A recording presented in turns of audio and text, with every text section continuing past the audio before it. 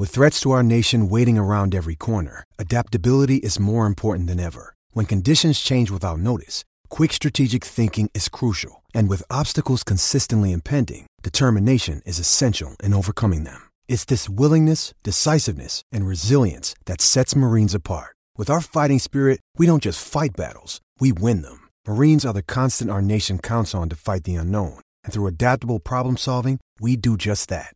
Learn more at marines.com. For change. Today, this riverfront city has been reborn, embracing the past and looking forward to the future. From the National Memorial for Peace and Justice to the stage of the Alabama Shakespeare Festival, this is where history was and is made. We are proud to call Montgomery home, and together, we can be the change. The Cuvée Group.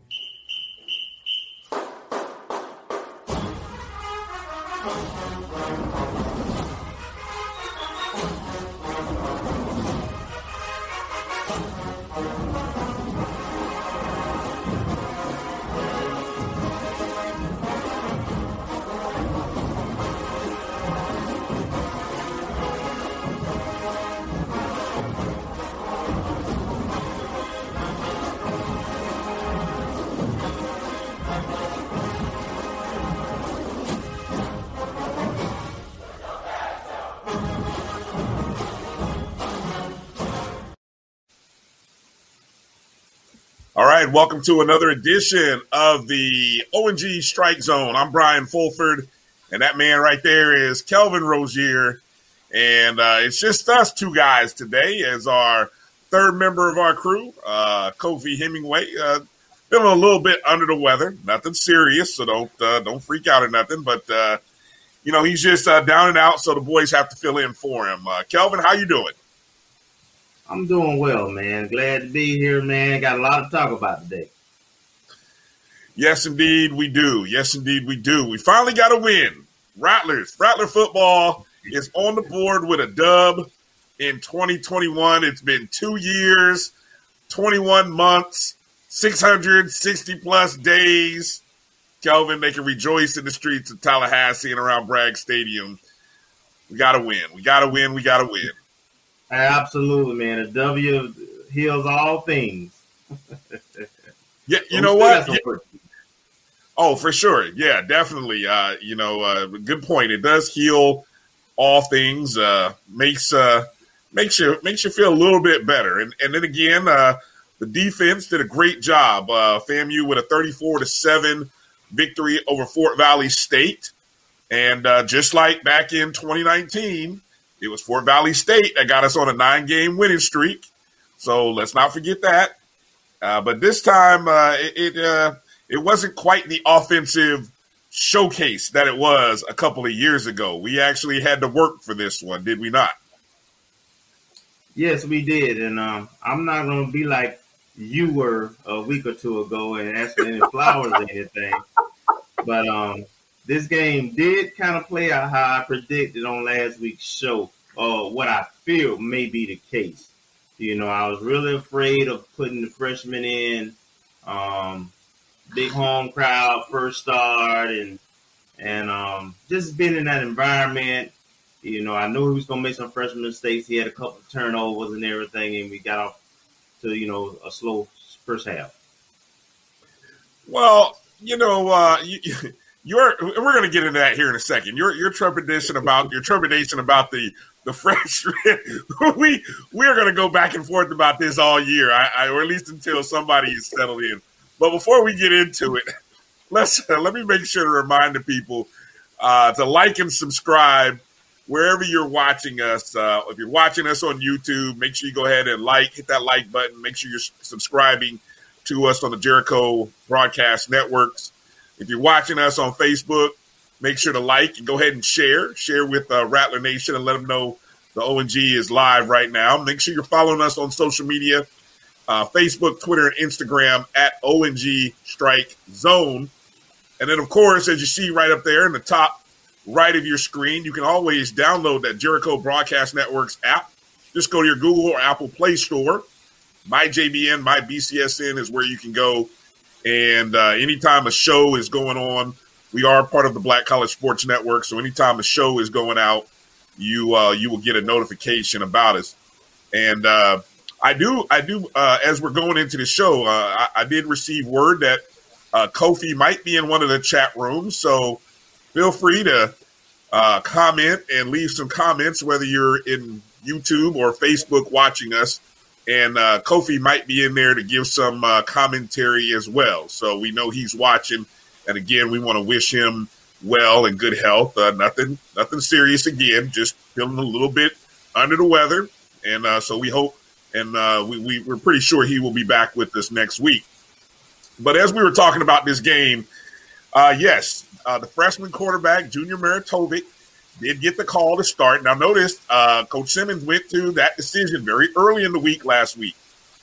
And so Junior did get the start. And, it's funny. I was trying to reach out to his high school coach just to kind of get some feel and this, played phone tag, really. Never got a reply back to any of my calls or tweets. So, didn't get a chance to really kind of find out from him what type of feel he might have for this. But, as you mentioned, he did struggle a little bit. First couple of offensive possessions. We went three. Actually, he threw an interception, third play of the first possession. Ended up throwing an interception. I believe it was fifth play of the second possession. And so already at that point, everybody's kind of probably buzzing. It's like, oh my God, here we go. But needless to say, the young man kind of held strong, came back in the third possession, marched the Rattlers down on an 11-play, 64-yard drive, which resulted in a touchdown after a Fort Valley State punt. So we finally get on the board, but Kelvin, we really, we moved into a field goal opportunity in the next possession, and then after that was a punt, and really it was a half. And the offense never really took off. So talk a little bit about that first half from the offense and what you saw. So I saw a lot of things that concern me. Frankly, the Jackson State game. I don't think we're innovative enough in terms of what we're showing it. And I'm not sure if we're holding some plays back or, so that folks don't get an early scout on us or what the case is. But we seem to be pretty predictable and basic in terms of a lot of our sets and run calls, right? Pretty much zone reads, and a lot of screens and outside. We still don't seem to be targeting the middle. And though we do a decent job of run blocking, we're not committed to it, right? We don't stick with it and loosen the defense up a little bit more. And so those are some things that I noticed. I don't fault Junior. I mean, all freshmen is gonna, the first time out usually, gonna make some mistakes, right? It happens. So I still think he's extremely talented, and he may be the guy before the season's over with. But I still stick by two things. One, it has to be earned, and stats matter. And so I thought, our run game was pretty decent. Our run block was pretty decent. Quarterback play in the first half was not good. And offensive protection was average in terms of the passing game.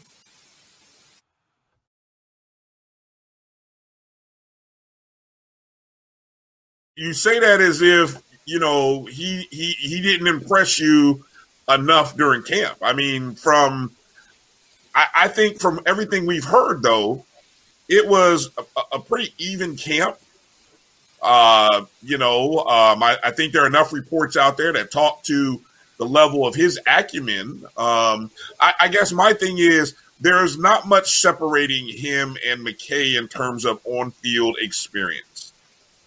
And so I thought maybe the biggest mistake that was made is not letting those guys both get opportunities in that first half against Jackson State.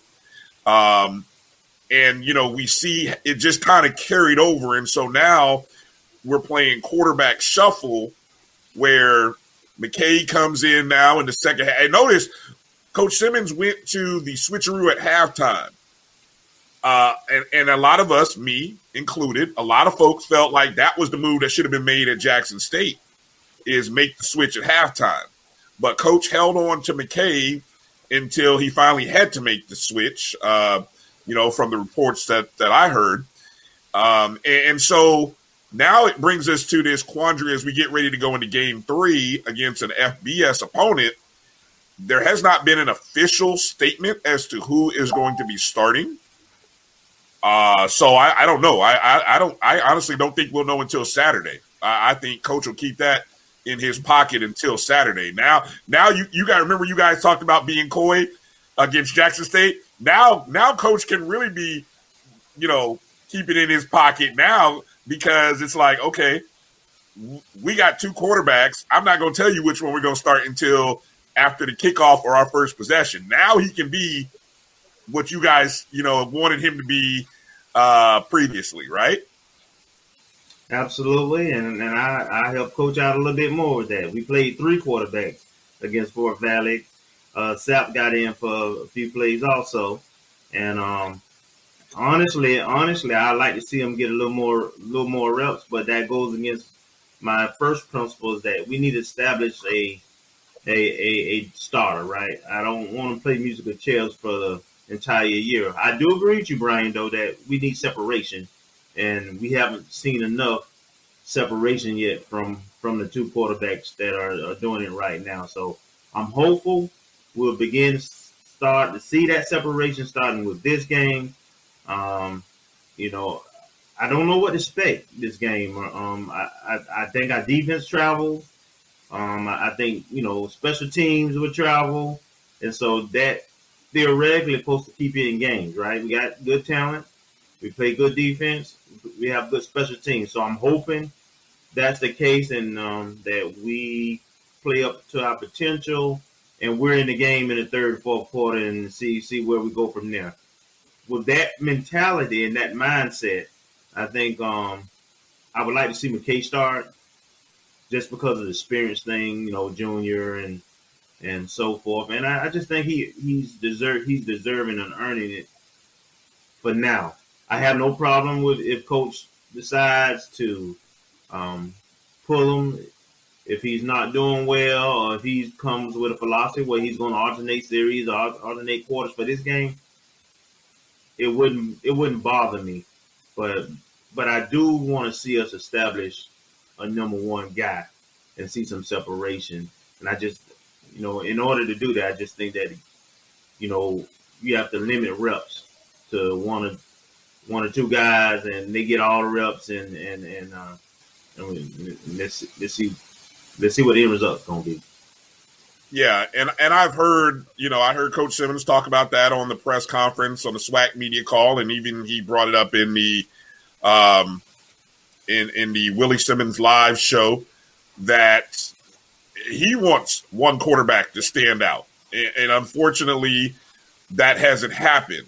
And so they're going to play this out. How long remains to be seen. And I don't know if you really find an answer against an FBS opponent.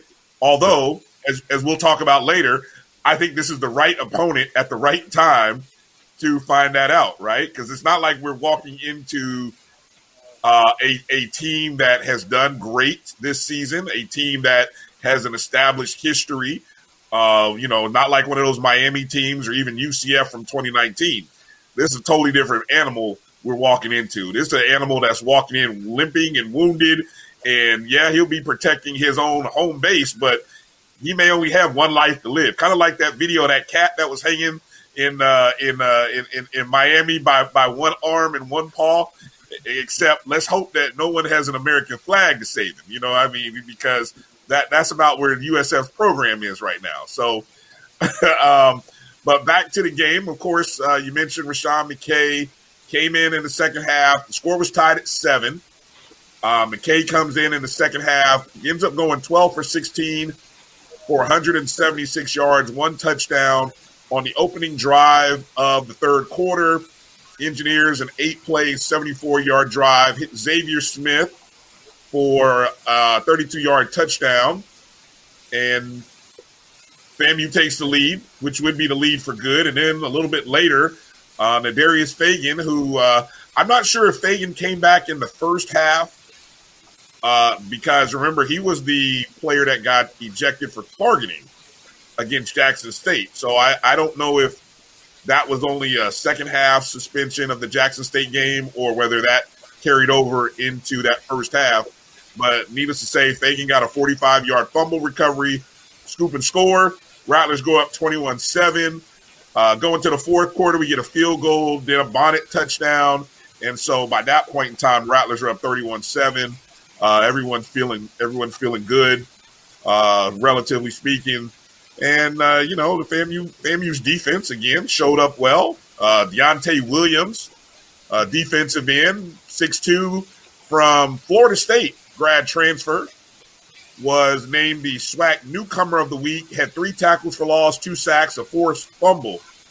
And really just one more positive day for FAMU's defense. And Kelvin, I'll tell you what, that's the one encouraging thing right now. It's like we know what the one thing is. It's like we got a strong defense. Special teams is playing well. We know we've got the receivers. We know we got the backs. We got a pretty good offensive line. I think all we need, we know it's the quarterback, and I'm going to say this. I think it's the quarterback and the play calling.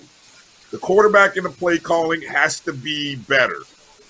And so those are 2 areas that I think are hurting FAMU right now. And I say hurting loosely because realistically, we're a blocked field goal away from being 2-0. Let's be real. Yeah. Right? Yeah. So, I got people, it's funny, people in the SWAC or, other shows and other people that talk, they constantly remind me and they say, Brian, it's not that bad. Remember, you guys really probably could be up 2-0. And I'm like, yeah, you know what? You're right. We really probably should be 2-0. What are your takeaways on the second half and the defensive performance that we've seen thus far, Kelvin? Well, like you say, we know we can lay out where we can lay our head at, right? We know we can lay it on. They tackle well. I've seen some chatter on social media with some discussions I had about receivers catching balls against the secondary. So, but we only gave up like 207 yards or so the entire game. We almost doubled them up in terms of offensive production, them being Fort Valley State. And the team's going to make plays, right? You're not going to just totally shut people down. You keep a team for a whole game under 250 yards. That's good defense. All right. Yes. So very good. So now you get nitpicky. We're averaging 2 or 3 turnovers a game. I believe this is the second game in a row. We ain't played for 2 of them. Well, we recovered fumbles and now we've turned one back for a touchdown. So we're getting turnovers, we're getting sacks. They hitting all the buckets, man. So defensively, man, I think it's scary that they're this solid and in tune and playing as a unit already. And they still don't have all their pieces. There's still some guys that haven't played. There's some guys who just, now starting to play. So they're only going to get deeper and better. And I also would like to remind Rattler Nation and the haters that we're playing really good teams, right? Jackson State went on to put a pretty good whooping on Tennessee State this weekend. And we know what Fort Valley had done against Tuskegee. And right now, our defense is averaging giving up 7 points a game. Right. So we are really close. We are really close. I know we want to. We long for those Billy Joe days, man, when we used to hang 7 and 8 on people, right? Yeah. That's hard to do. I don't know how realistic that is. But if we figure out this whole offensive thing, man, we may be back in those Billy Joe days moving forward. It's interesting to hear Coach Simmons talk about the mental side of what the delay or the time off may be for our players, because he's talked about guys trying to play football instead of just playing football, and know that these guys have played for years. There's nobody on there who just started a couple years ago. But I've heard him say it on a couple different occasions now that guys are probably pressing. And it's interesting to hear that, because we don't talk about that. I mean, I haven't heard many talking heads or many journalists or analysts or whoever. I don't hear that talked about enough, that, you know, there might be this thing. That might be a legitimate thing as to why we're seeing some of the struggles from McKay. And he's not even talking to McKay. He's talking about running backs not running in the right spots, in the right reads, and the holes, and the offensive, you know. So he's not just putting it all on McKay. He's talking about that entire offensive unit. So, yes, even though they've had the spring practices, and we may have undervalued this delay, these 600-something days off, you know, we don't really know, because the last time there was a delay of a whole season was back in World War II. I mean, you know, we've had consecutive seasons since World War II, right? So, I mean, we haven't had a delay like this. So it is interesting to hear. And so as we are going into this season, we're starting to see the offense pick up and find itself. And we've all said, everyone will probably agree that it usually takes the offense the longest to catch up. And so that's that's a product of what we're seeing. And so, as you said, you know, Rattler Nation, you know, we want success. We want excellence. We can't understand why it looks the way, but let's consider this delay, this unprecedented 2 years off, that it may actually have affected us. And we are very fortunate that our defense and special teams is as good as it is, and to kind of keep us in these ball games and actually even get us a win. Let me talk about the stats real quick before we go to break, Kelvin, because you brought them up. We did hold Fort Valley State to 244 yards of total offense. 209 of that was passing. We held them to 35 net rushing yards. Say that again. We held them to 35 net rushing yards. That's 1.8 yards per rush. They threw the ball 42 times, because that's really all they could do to move the ball on us. You know, offensively, we put up nearly 402 yards. The running looked pretty solid again. 31 running attempts, 143 yards. I said I really felt like this is a team that we probably need to run the ball 55% of the time. I mean, this time the numbers, we passed the ball 39 times and ran the ball 31. That's not that's almost 55-45 if I had to unofficially do the math. It's not quite 50-50, obviously. But I think I would not be surprised to see us run more against USF than pass, because I think that's what this team needs. That's what Junior Maritovic, that's probably what McKay needs. They need more running to set up the pass versus I think what we want to do is we want to pass to set up the run. Does that make sense? Yes, and that's what I say too, and I agree with you, man. We need to use the run to set up the pass and, again, utilize our tight ends and the middle field a bit more. And Bill, I think it's important also, Brian, real quick, just the counter runs we do, right? Zone read is fine, but I would like to see a play or two where, you got a hole to get to, and somebody got to make that block, and you got to hit that hole and so forth, and not just trying to, hand the ball off and wait for, a gap to open. We did go small with our running backs. Bishop Bonnet led the rushing, 9 attempts for 70 yards, 67 net yards, and a touchdown. DeAndre Francis, 8 carries, 48 yards. Eddie Tillman III, I don't think we saw him against Jackson State. 7 carries, 24 yards, 19 net yards. Didn't see much from Terrell Jennings. Not sure if there was something there. Didn't see much from Jennings. He only had 1 attempt in the contest. Xavier Smith, 5 catches, 73 yards and a score. Jamari Shareed, 7 catches, 48 yards. Chad Hunter, 2 catches for 41. Manigo, 3 catches for 32. A few other guys, of course. Kamari Young got the first touchdown of the season. He had 2 catches for 30 yards. Before we go to break, real quick, note on defense, Antoine Collier from the safety from UCF, transfer, led the tackling with 5 tackles and 1 pass breakup, all solo. He had 1 tackle for loss as well. And then, of course, as mentioned, Deontay Williams with the outstanding performance, 3 tackles for loss, 2 sacks, 1 forced fumble. So that's pretty much some of the individual statistics. Again, another booming day by Chris Fadul. 2 punts, 49 each, both 2 touchbacks.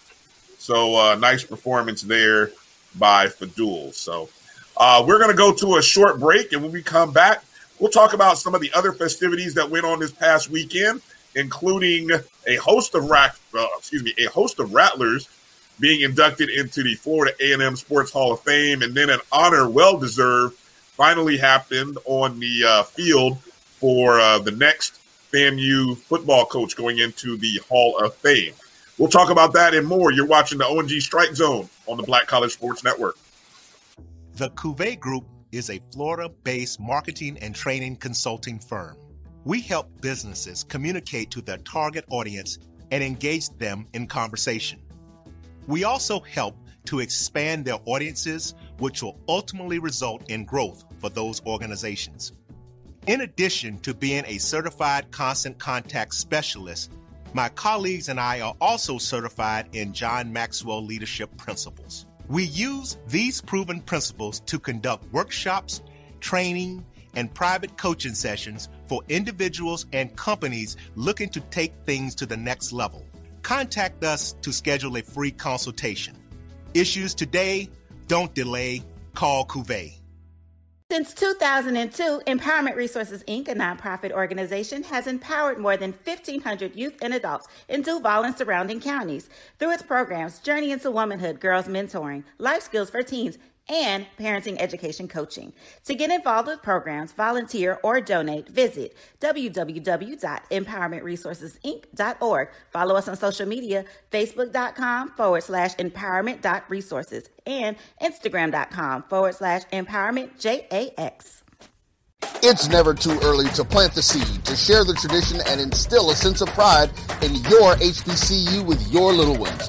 HBCU Pride and Joy Children's Boutique helps you share your school spirit with a wide selection of adorable kids apparel and accessories officially licensed from your favorite HBCU. Visit hbcupridejoy.com and follow us on all social media at HBCU Pride Joy on Facebook and Twitter. The human voice has always connected audiences with experiences. Major brands all across America have trusted Kever's voice time and time again. Conversational, powerhouse, intelligent, and sincere.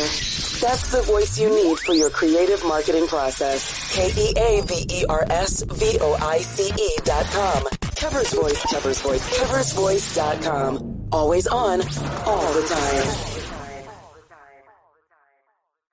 Are you?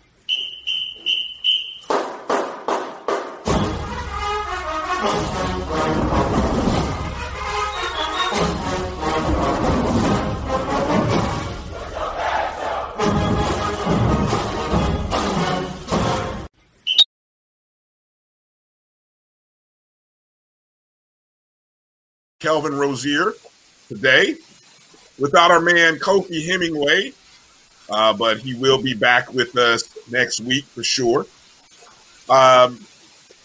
want to make mention of a special presentation that happened during well, I don't think it happened during halftime. As a matter of fact, I know it didn't happen during halftime.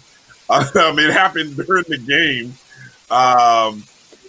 when the National Football Foundation, which is the organization that oversees the College Hall of Fame, the College Football Hall of Fame,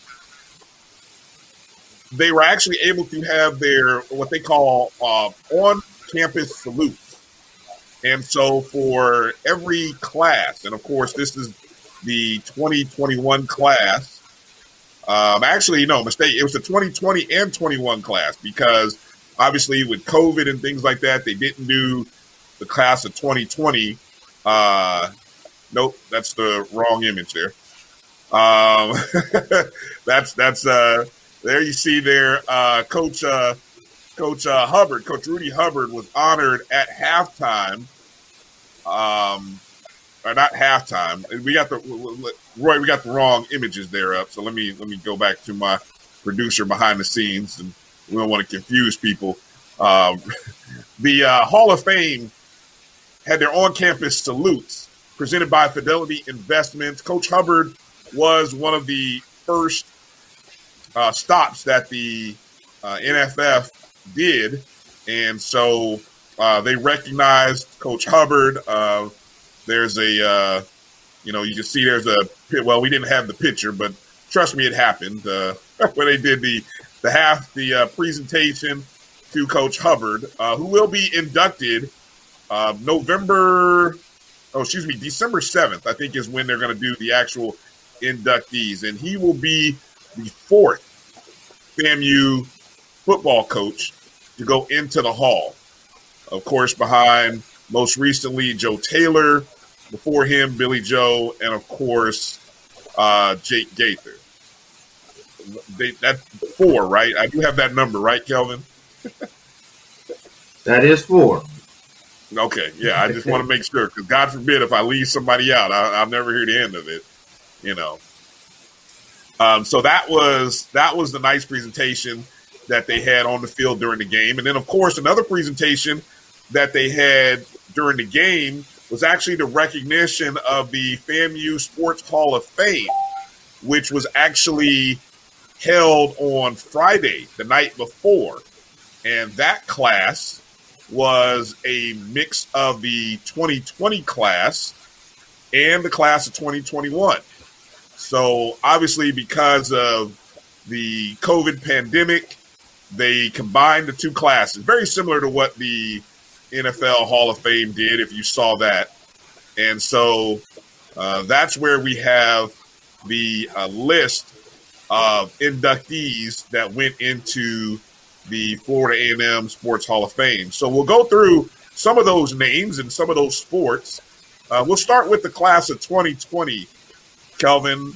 It's a list of athletes, supporters, contributors, coaches, financial supporters, things of that nature. But the 2020 class, of course, the 2020 class starts with Quinn Gray, quarterback from 98 to 2001. At the time when he finished, of course, he was the school's all-time leader in pass attempts, completions, passing yards, and touchdown passes. He was twice the MEAC, all MEAC honors, led the Rattlers to back-to-back titles in 2000, 2001, and a part of 4 NCAA playoff teams. And so now Coach Gray, as we call him Coach Gray now, he's coaching over at Alcorn State. Now, let's go through some of the other names, Kelvin, that kind of headline that class of 2020. So in terms of athlete, I thought the committee did a yeoman's job, both with the 2020 and the 2021 class. They covered pretty much all the sports. They got the who's who, some of the greatest athletes they ever done on the orange and green. So I thought he did a fabulous job. This was one of those times where I think most these will be unanimous choices. First of all, So they got women's volleyball. Adriana Costa Nova. That was during our period of time where we were extremely dominant. When we were hosting the NCAAs, we were, of course, winning the MEAC. And we were actually defeating ranked Power 5 schools on the road, like Nebraska and so forth. And she was the centerpiece of those 2003, 2004 teams. All tournament 3 times, All-American, had a tournament win. We talked about the national teams we beat. Nebraska just sticks out because it was their tournament. It was in their gym, and they found out who FAMU was that day. They was number 2 in the nation, if I remember correctly. Right. So she was one of the selections. Our current golf coach now, Coach Mike Rice, Preston. He was All-American and an awesome golfer at FAMU, and now he's back leading the Orange and Green, and of course took us. We got a national minority championship, and of course we won the conference in our last year in the MEAC, and he took us to the NCAA. And DeLon Turner, that was when I was in school. Right. And he was a very exciting player to watch. Physical, but a get up. He reminded me of Charles Barkley personally.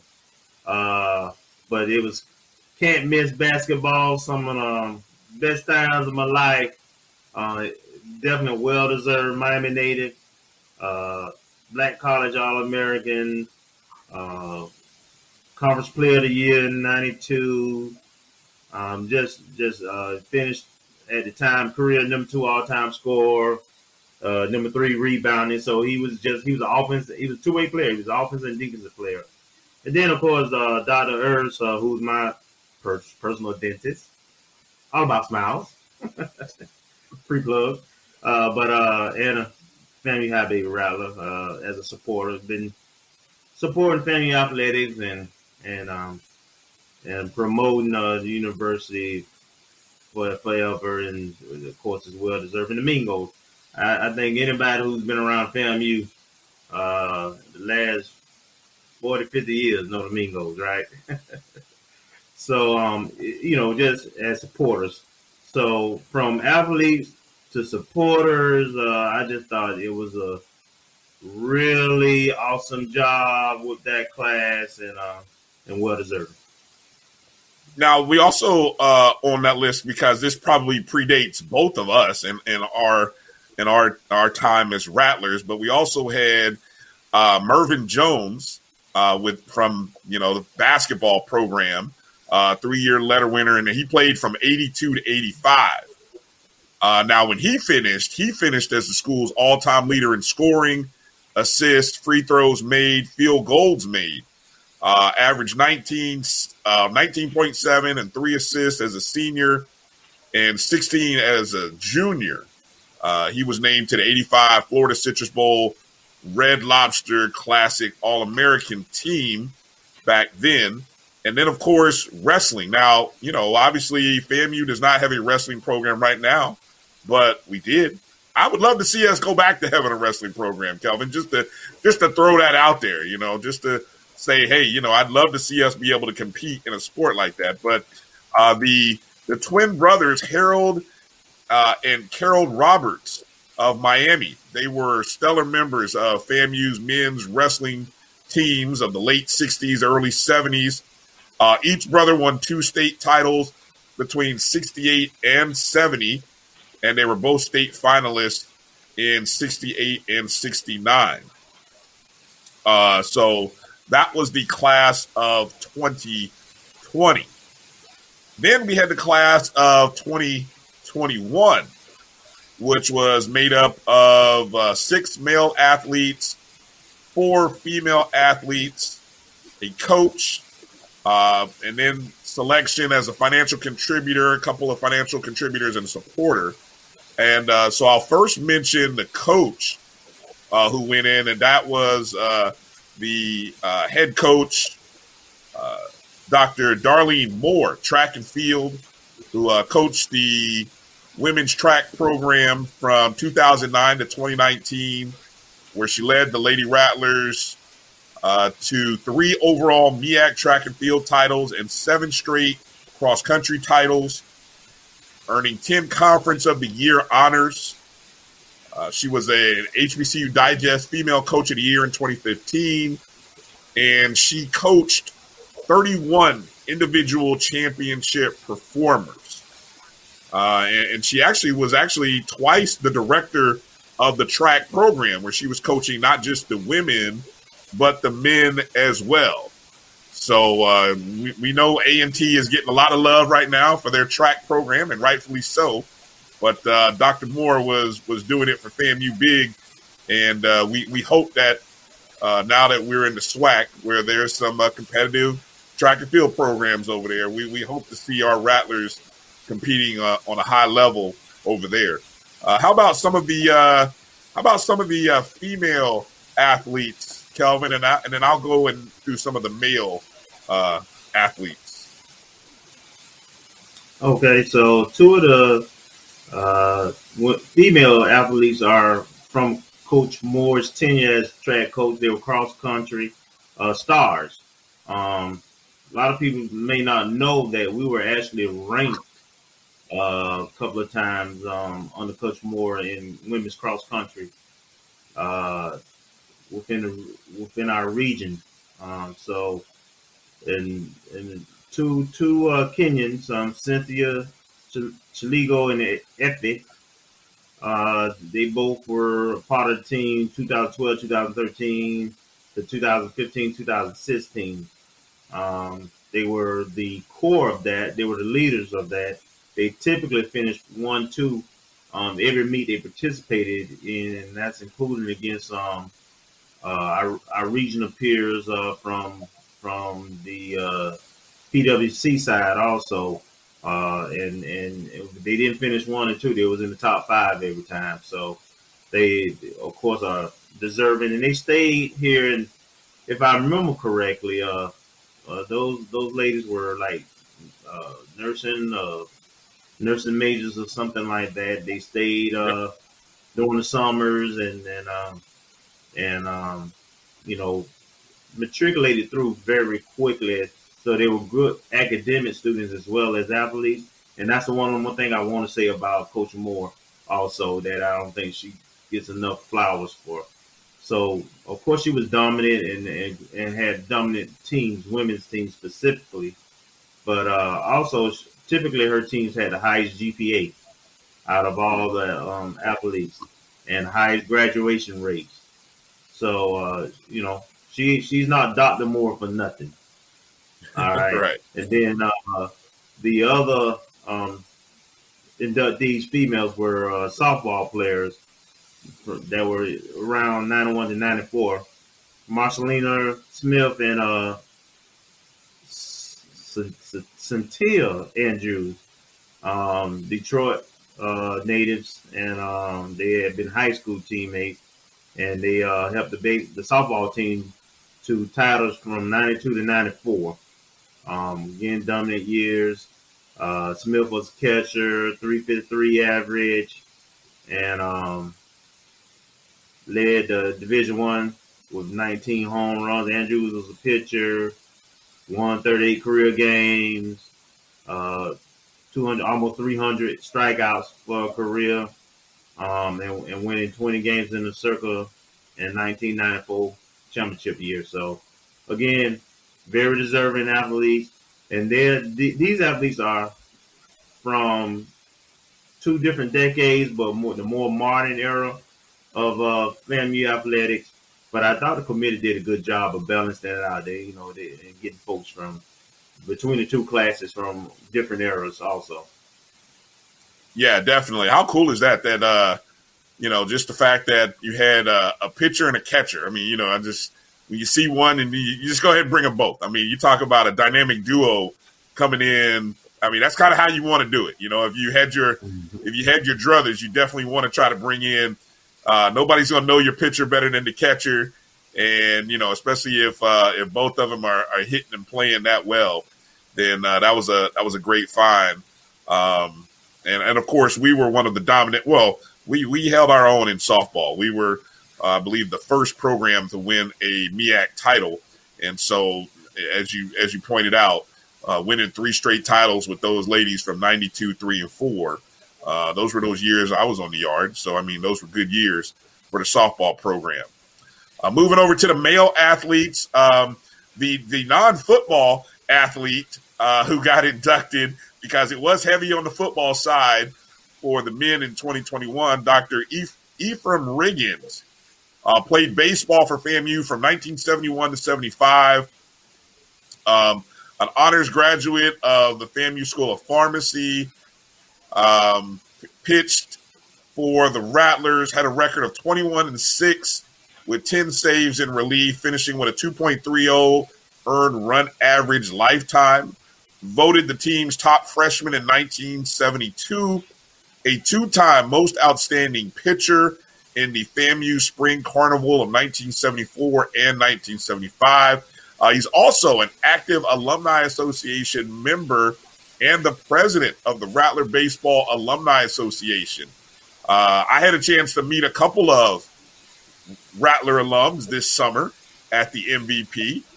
So that was a tremendous honor. So maybe one day I'll get an opportunity to meet Mr. Riggins and continue to add to the list of Rattler baseball alums that I get the pleasure of meeting through this thing we call the O&G Strike Zone.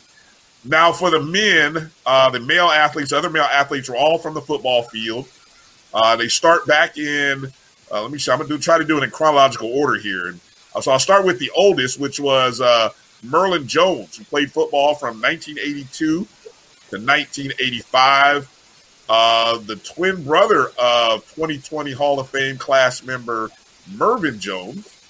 Merlin was a 3-year starter on the Rattler defense, a preseason Street and Smith All-American selection. He actually was drafted by the New Orleans Saints, where he played 3 seasons as a linebacker and defensive end.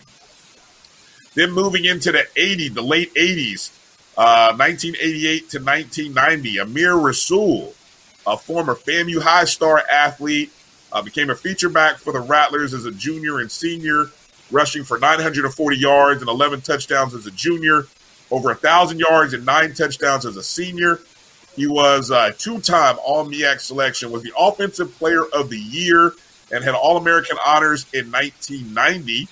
Had some professional stints with Buffalo, Miami, as well as Ohio of the USFL. Then there was Jamie Nails, the 2-time All-American left tackle of those early Billy Joe era years, 3-time All-MEAC performer, anchor of back-to-back championships in 95 and 96, was drafted in 97 by the Buffalo Bills, played several seasons with the Miami Dolphins. And then moving on into the next decade, Wesley Taylor from 2004 to 2007, one of the school's all-time great special teams performers, led the Rattlers in punting 3 years in a row between 05 and 07, shattered a single-season record with a 45.9 average, which was tops in Division I FCS, earning All-American honors.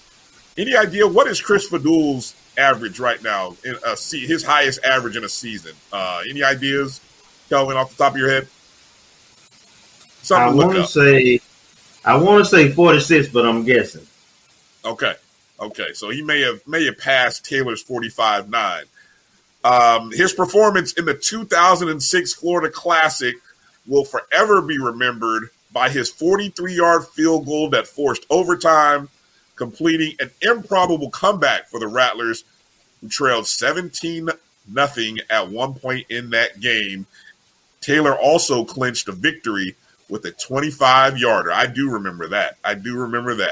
And then, of course, the All-American return specialist Leroy Van, who played from 06 to 09. Now he played for Joe Taylor, in which Van became a 2-time All-American, shattered numerous school, conference, and even some NCAA marks in punt and kickoff returns. He actually still holds the NCAA record for career combined kick returns for touchdowns. Again, that's career combined kick returns for touchdowns. That's 11 total, 8 punt returns, 3 kickoff returns. That mark is still standing. It hasn't been broken. I think it's been tied, but it has not been broken. He had the high mark for punt returns for touchdowns in a season, which was 5 in 2009, and the career mark for punt return yards, over 1,000 yards on 53 runbacks. He is one of 6 players all time in NCAA history to record over 1,000 career yards in both punt returns and kickoff returns. So Leroy Van, one of the great ones. So, also, I guess I don't want to leave out. I know we're rushed to get the break, but want to make mention of the financial contributors that were inducted. Ray Matthews Sr., who is a native of Tampa, a distinguished alumnus of FAMU, of course. He's contributed a lot of money to the athletic program. And Mr. Selvin Cobb, who's also been a longtime supporter of the athletics program. He's a longtime Rattler booster, serves on the boosters board. And then the supporter who was inducted was Mrs. Virginia Pinckney, who was a graduate of FAMU in elementary education, served as a volunteer in athletics and athletic-related functions for nearly 20 years. Ms. Pinckney, a retired educator, began volunteering first for the Rattler Booster office before moving over to the ticket office, working as much as 4 days a week. They might have needed Ms. Pinckney this past weekend, from what I hear, Kelvin. That's just something I heard. All right, we're going to go to a break. Again, congratulations to all the Rattlers. Hey, and shout out to our good friend Alvin Hollins for all the work he did and putting all that information together for us. And that information is out there. I think if it's not on it should be on the FAMUathletics.com website. It should be there somewhere. If not, we'll make sure to post it up on our Facebook page so that you can read the full bios on those Rattlers. All right, we got to catch up on some breaks. And so you're listening to the O&G Strike Zone. Brian and Kelvin tonight. We'll be back right after these words. Hungry for authentic Caribbean food like jerk chicken, oxtail, red snapper, shrimp, tofu, and rasta pasta? Well, find your way over to Mango's Caribbean Restaurant, 180 Auburn Avenue, right next to Royal Peacock in downtown Atlanta. Them belly full, but we hungry. Mango's Caribbean Restaurant, open daily from 11 a.m. to 10 p.m. And on Friday and Saturday, we're open till 4 a.m. Come to Mango's and put some spice in your life. Oh, we've got a good thing going.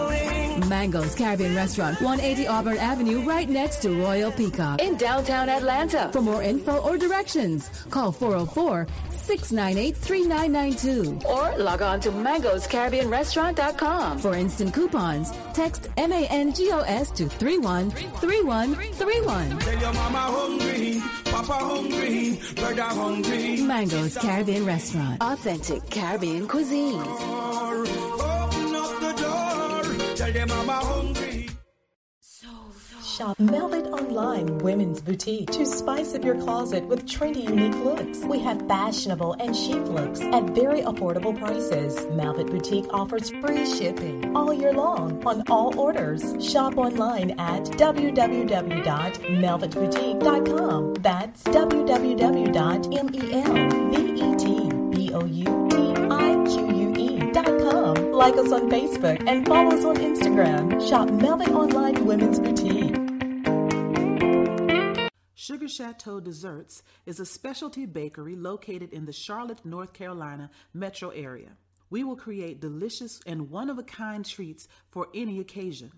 Sugar Chateau is currently shipping cakes in a jar, offering a variety of different flavors in a single-serve container that can help you celebrate in accordance with social distancing. Place your orders today by calling 803-526-7895 or visiting sugarchateaudesserts.com.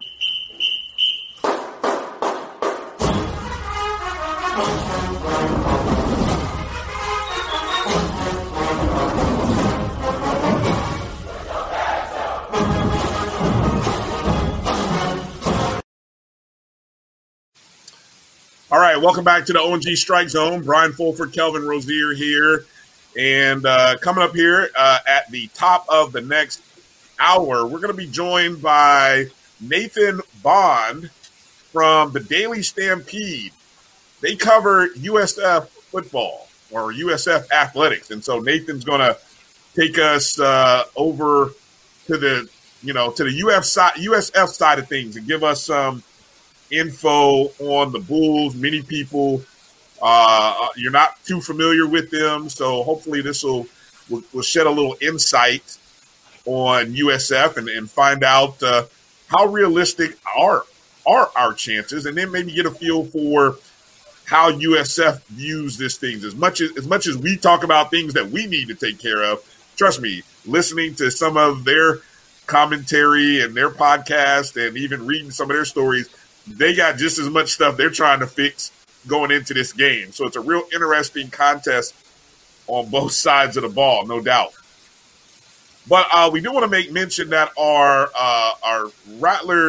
Lady Rattlers tennis team is opening up their season this weekend, actually defending a title, Kelvin. They're actually defending their 2019 HBCU National Tennis Championship. Now, that is a tournament that is hosted by the South Fulton, South Fulton, Georgia, which I believe is right outside of Atlanta, if I'm not mistaken. But this is the 20th annual HBCU National Tennis Championships, and so it brings together tennis programs from all the conferences, the MEAC, SWAC, CIAA, SIC, the GCAC, OVC. Obviously, now there's more HBCUs and more conferences, so it's a good mix of programs. And the 2020 tournament did not happen, obviously, due to COVID and the pandemic. So, in essence, FAMU is the defending women's champions. We won that championship. Another MEAC school won the men's side. But for FAMU, we had two ladies. They have a B, and a C champion. And FAMU took home the B and the C championship on the individual singles side of things back in 2019. Two Rattlers who I believe are still on the roster. Eileen and Ariel. Eileen, I hope I'm saying this right. It's Hubo. I hope I'm saying that right. If I'm saying it wrong, I've said it to myself 5 different ways. So I'm, hopefully I got it right. She's a grad student right now from Argentina. And then we've also got, let me make sure I say this right. It's Ariel Neely, who was the champ on the C side. And Ariel is a senior from Buffalo, New York. So, those ladies were upperclassmen, definitely. And probably the good thing, they got an extra year. And so our tennis program, Kelvin, we played last year in 2020. We made it advance to the finals, and then we kind of ran into a buzzsaw of South Carolina State, who had a real strong program last year. What do you know? What do you recall about our tennis program from a year ago? And your any thoughts on their trip right now out to Atlanta? Well, I like their chances. We have a very experienced team, as you mentioned. The two ladies you mentioned, but we have 4 graduate students on the team, plus a senior and a junior. So this team is experienced. They've been with the program, most of them, for a while. They've had some success. They've been competitive, particularly with HBCU competition. So I'm looking forward to them to having a good showing and possibly bringing championships on again. And by the way, so you mentioned South Carolina State. South Carolina State has won so many men's and women's MEAC championships. They've been a dynasty. They've kept us from winning on both sides several years, almost like a decade. And they recruit internationally, right? When you see their team, you can't tell they're HBCU. Okay, I got you. I know what you mean, right? Coach Rochelle Houston, she was on the Willie Simmons Live show this past Monday. So if you had a chance to watch, you got a chance to meet Coach Nikki, as she is affectionately called. She's been with the program since 2015 and been the head coach since 2017. She is a Rattler. She's an alum. So, she finally, she got a chance to come home and lead this program. And it's awesome that they're actually getting the chance to go. This is, the more events like this HBCU National Tennis Championship, it's a great opportunity. We talk about trying to create more events like this where you can have an invitational with schools. And, you can have schools from Xavier, who's an NAIA school, to FAMU, an FCS Division I school. It doesn't matter in a sport like tennis, to be honest with you. It's like the best players play. and so there's plenty of opportunities there. And I think that kind of comes out in a sport like tennis. So the program is, let's see, if you want more information, go to hbcutennis.com. That's hbcutennis.com, and you can find out more information. Follow along. The action starts Thursday with the, the draws will probably be announced because I know they're doing the coaches meetings today.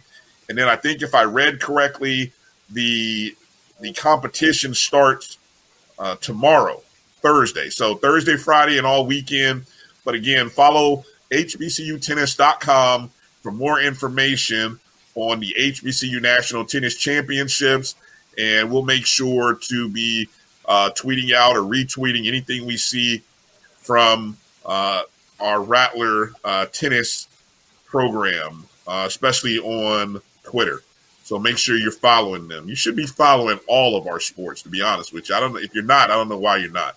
Make sure you're following O&G Strike Zone, though, because when you don't follow them, you can follow us, and we'll just do the retweets for you. How about that?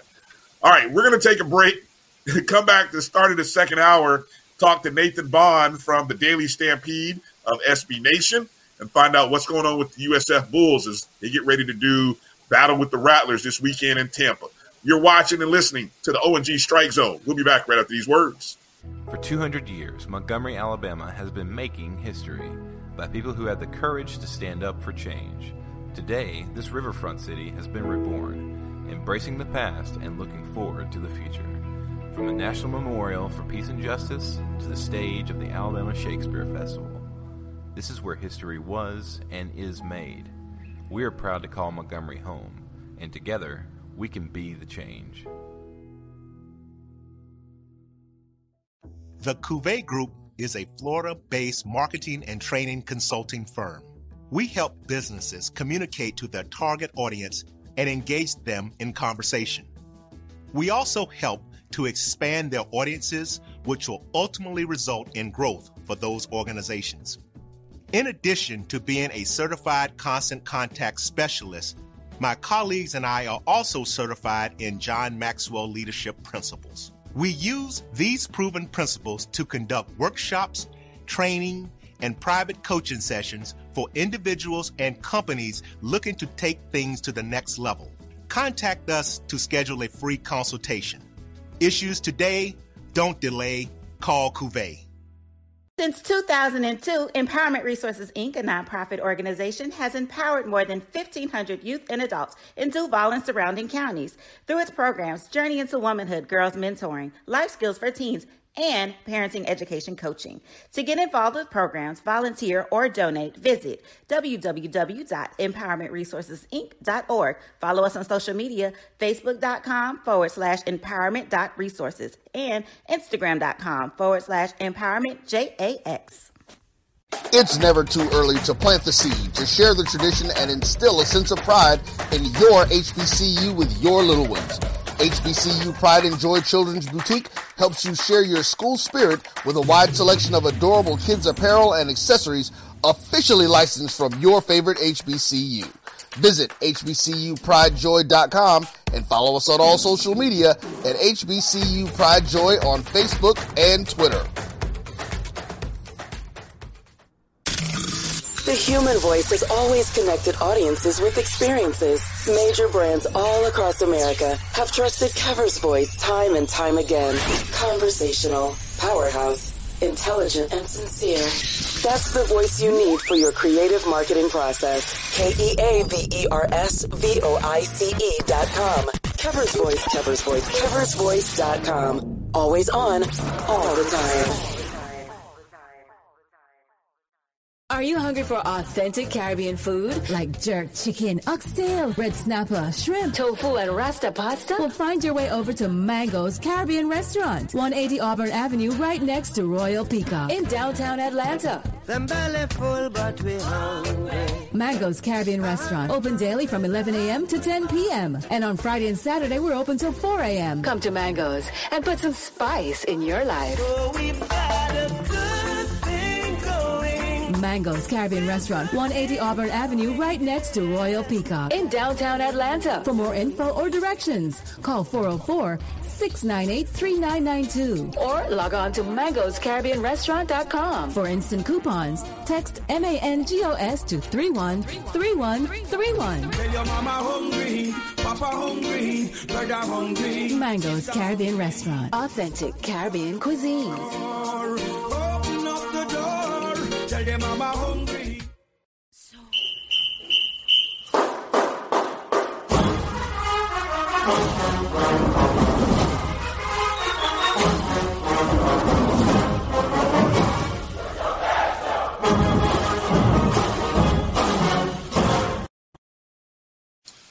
All right, welcome back to the ONG Strike Zone. Brian Fulford, Kelvin Rozier, and hour number 2. FAMU is getting ready to take on the USF Bulls, and joining us to talk about the USF Bulls, a man who covers the Bulls 24/7, 365, Nathan Bond of the Daily Stampede of SB Nation.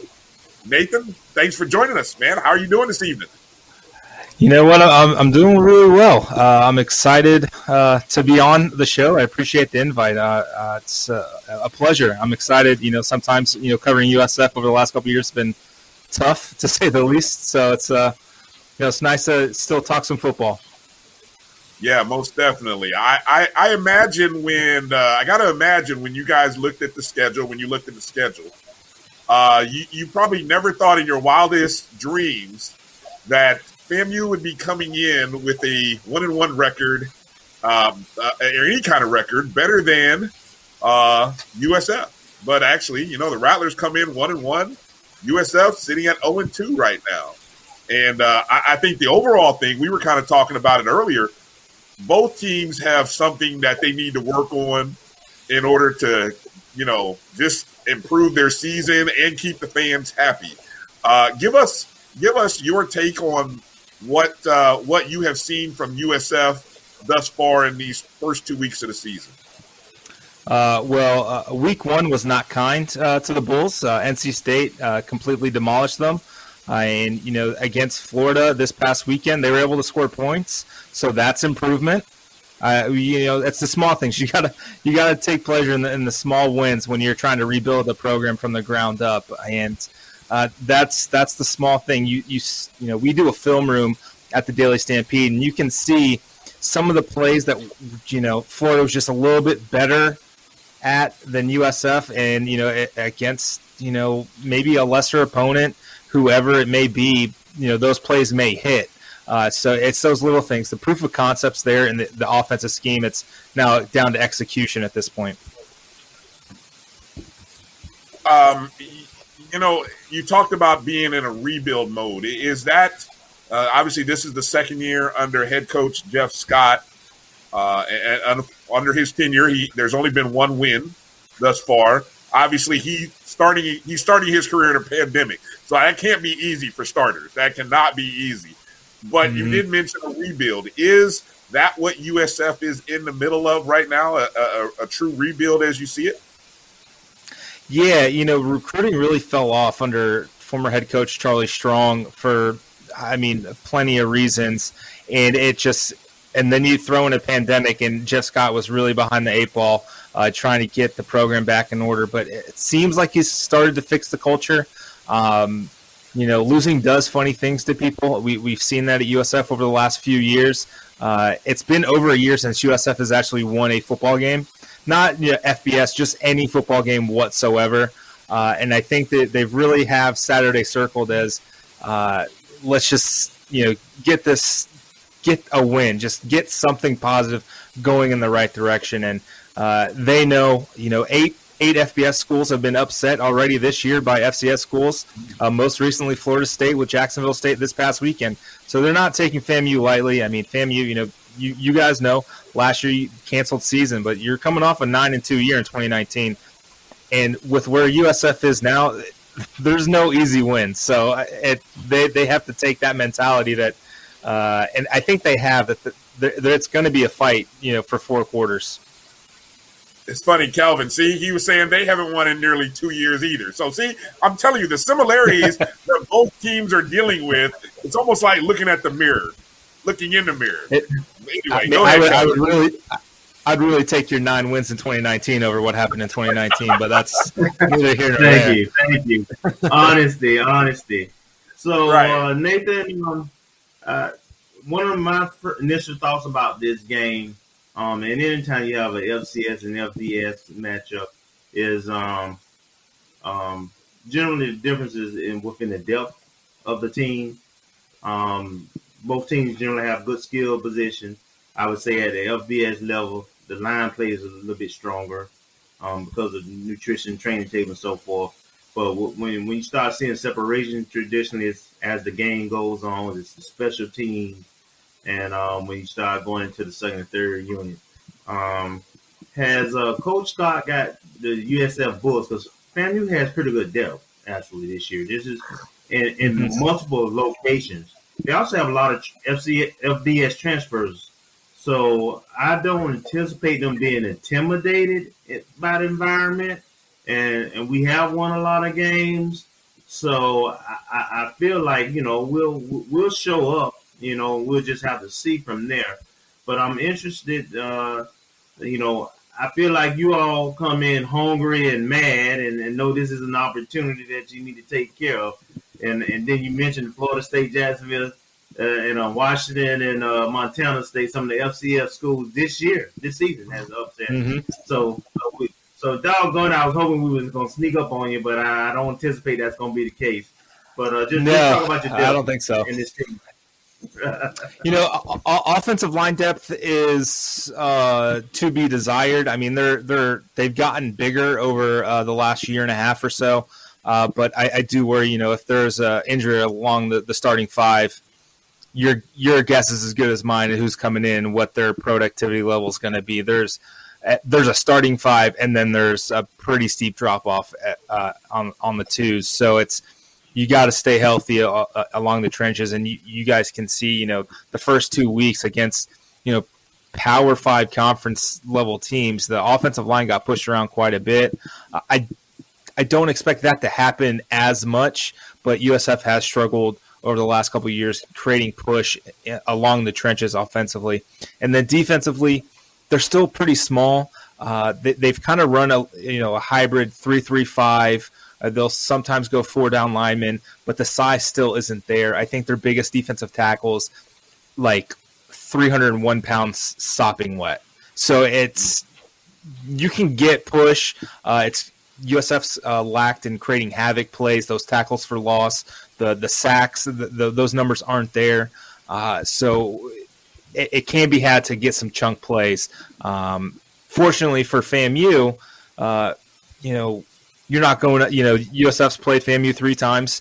Luckily, you're not going up against Andre Hall like in 2005, who was just an all-world running back, NFL player. Right. And then in 2011, BJ Daniels had a school record night. Jarrell Scott had 3 touchdowns. And then in 2015, you guys were the first victims of Quentin Flowers during the resurgence. Right. Those guys are not walking in through that door. There's no one there's no one on this roster right now that can do what they did to you guys.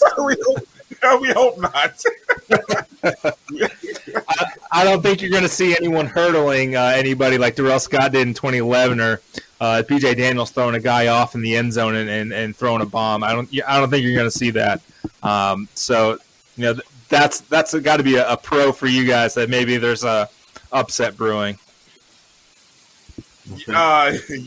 You mentioned that that upset, that and those 8 FCS wins and just keeping everybody awake. Yeah, I definitely thought at the beginning of the year, yeah, we might be able to sneak up on USF, but I got to feel like everybody is on pins and needles. There's got to be messages floating all over USF locker rooms saying, don't be like Florida State.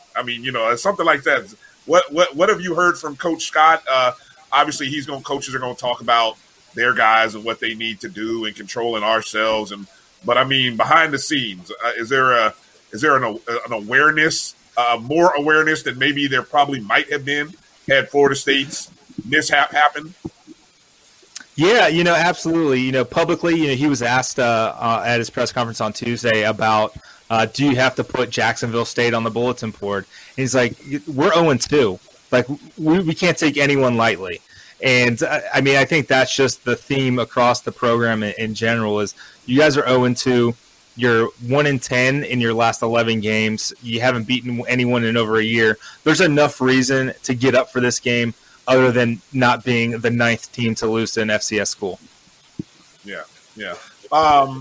The 2-quarterback system. Obviously FAMU is dealing with its own quarterback issues. We're trying to find a guy, and it looks like USF is trying to find a guy too. You've got Cade Fortin, who started the last 2 games, but then in each game he's been relieved by Timmy McClain, a true freshman who in all honesty, I'm familiar with because I live in the Seminole County area, so I've seen what he's done at Sanford Seminole High School the last couple of years, leading them to a state title his senior year.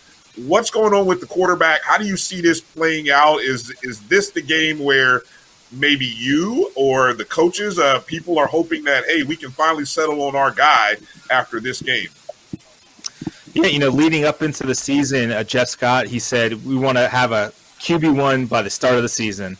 And then 6 drives in against NC State. That changed. Cade Fortin was ineffective. I think he was just a little jacked up. It was his first start in a little over a year and a half. He's jacked up, missing throws. Timmy McClain comes in, does what Timmy does. He did it in high school. Brian. He was an electric playmaker in high school and was able to give the Bulls some sort of spark at NC State, but he made freshman mistakes, threw a couple of ill-advised interceptions in the red zone. And then last week versus Florida, it seemed like the plan was, Cade, you're getting the first half. Timmy, you're not getting in until the second half at the earliest.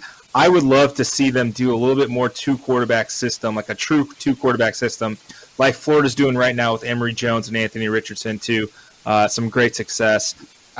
Timmy, if there was a guy who would pull off an Andre Hall type of, Quentin Flowers type of game, it's Timmy McClain. He's that electric. I think he's going to be when everything's said and done, I think he's going to be one of the best quarterbacks to come through USF. He's absolutely electric, and I want to see him get more involved earlier when the game's not out of hand. I want to see what he can do against the ones. We've seen what he's able to do against, when they're trailing and the 2s and 3s are in for the other team. Let's see him against some starters. I want to see that.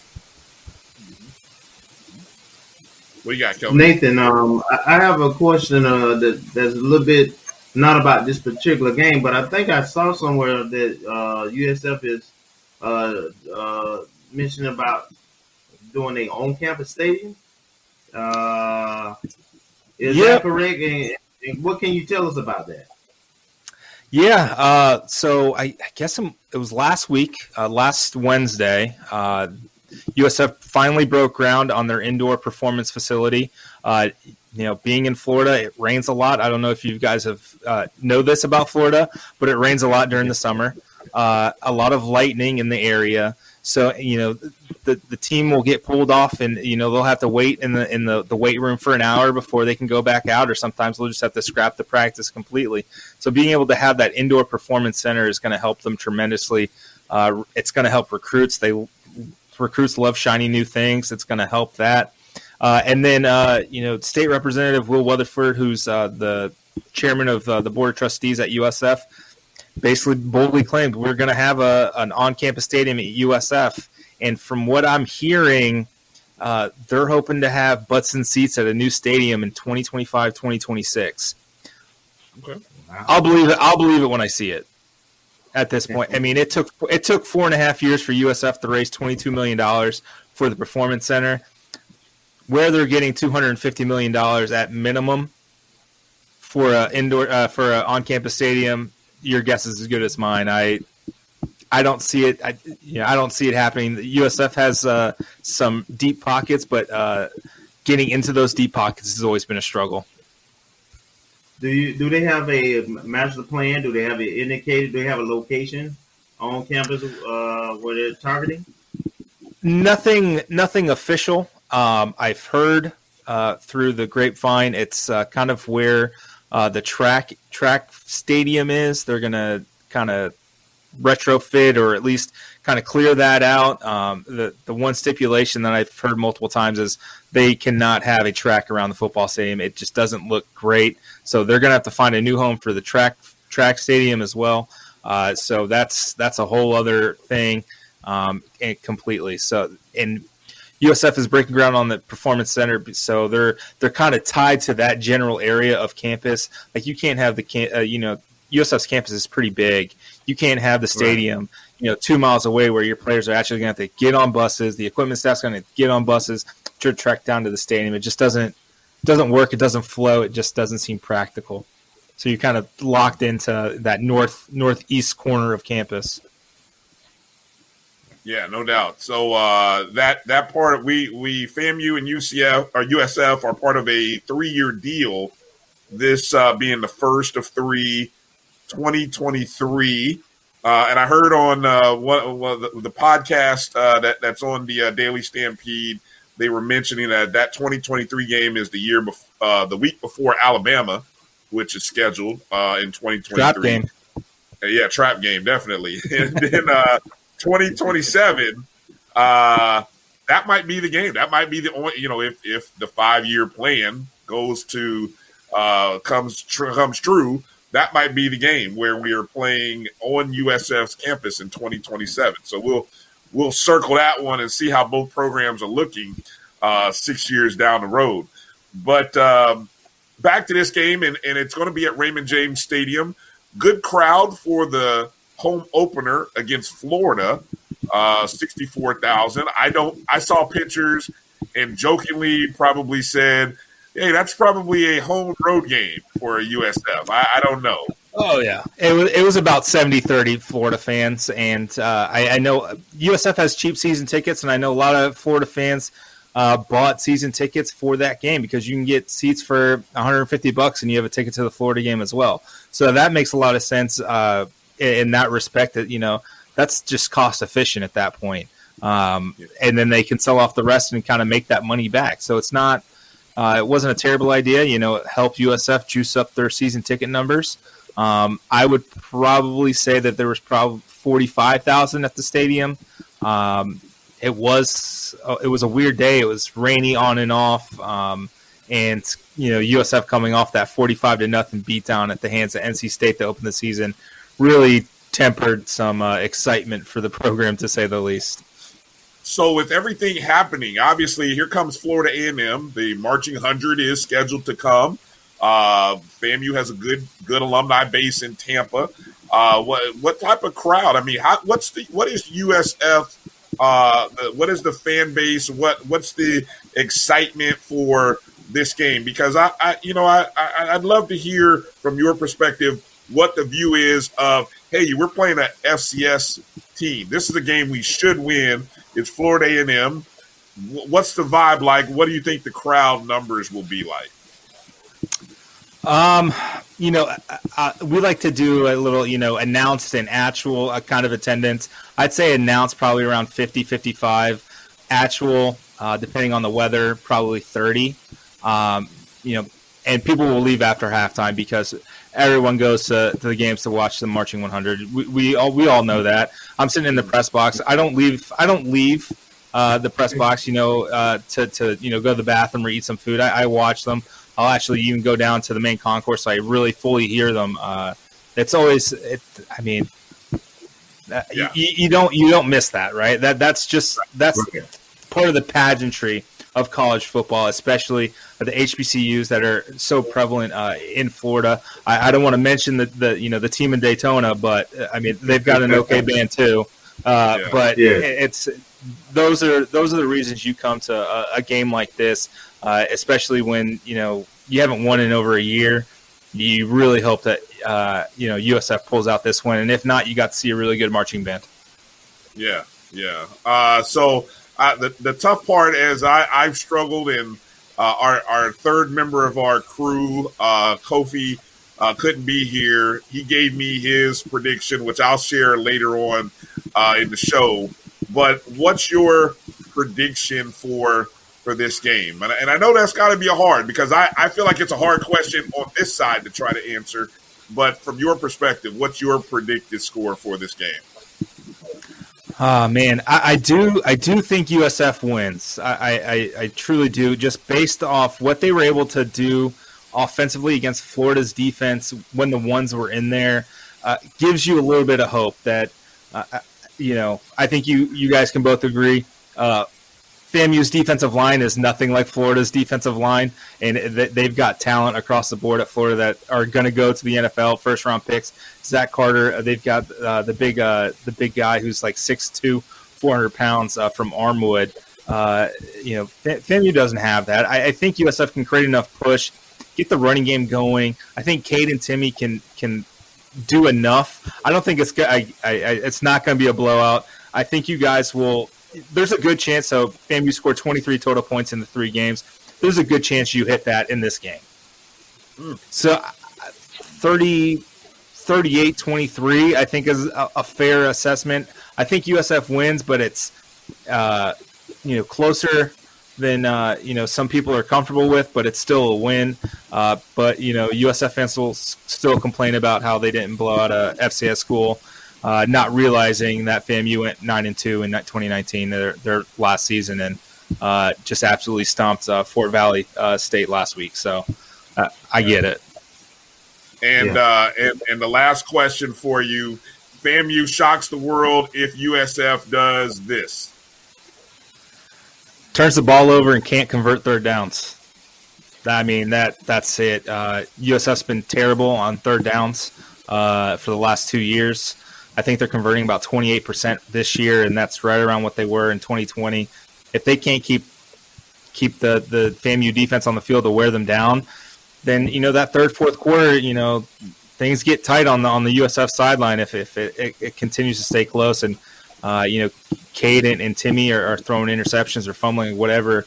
That's how FAMU pulls the upset. And just a general rule, I think, going forward. For any FBS schools, if you're up by 3 with 6 seconds left in the game, maybe have like 3 or 4 safeties at the end zone, just in case. Just in case. And also, if you see the ball going up, there's no time left. Just tackle the guy. So it's a 15-yard penalty. What are they going to do? 15-yard penalty, and now now that there's no time left, and you got to kick a field goal to send it into overtime. Yeah, good luck, FCS kicker. Have that pressure. Yeah, great point. Great commentary. Perfect. Well said. Well, Nathan, we appreciate you coming on, talking about USF. Look, I normally say good luck to you guys this week, but good luck to you guys next week and the weeks going forward and the rest. Season. Amen, and, absolutely. Yeah, and it'll be interesting to see how this one plays out. So again, Nathan Bond, the Daily Stampede, part of SB Nation, covering everything USF. Nathan, the dailystampede.com, correct? Yes, sir. DailyStampede.com. Go check out the coverage if you want to see what's going on with the guys that the Rattlers are going to be playing this upcoming weekend. And I promise you, it'll look like, hey, a lot of the things Nathan said, this stuff Kelvin and I have been talking about, sound like looking in a mirror, just on different levels. So it'll be interesting. Yeah. So thanks again for coming on, Nathan. Have a good night. Good luck to you guys the rest of the year. All right. I appreciate it. Thank you both for having me on. It was a pleasure. All right. We're going to take a short break, come back with a little bit more. You're watching the ONG Strike Zone. We'll be back right after these words. Shop Melvin Online Women's Boutique to spice up your closet with trendy, unique looks. We have fashionable and chic looks at very affordable prices. Melvin Boutique offers free shipping all year long on all orders. Shop online at www.melvetboutique.com. That's www.melvetboutique.com. Like us on Facebook and follow us on Instagram. Shop Melvin Online Women's Boutique. Sugar Chateau Desserts is a specialty bakery located in the Charlotte, North Carolina metro area. We will create delicious and one-of-a-kind treats for any occasion. Sugar Chateau is currently shipping cakes in a jar, offering a variety of different flavors in a single-serve container that can help you celebrate in accordance with social distancing. Place your orders today by calling 803-526-7895 or visiting sugarchateaudesserts.com. For 200 years, Montgomery, Alabama has been making history by people who had the courage to stand up for change. Today, this riverfront city has been reborn, embracing the past and looking forward to the future. From the National Memorial for Peace and Justice to the stage of the Alabama Shakespeare Festival, this is where history was and is made. We are proud to call Montgomery home, and together, we can be the change. The Cuvée Group is a Florida-based marketing and training consulting firm. We help businesses communicate to their target audience and engage them in conversation.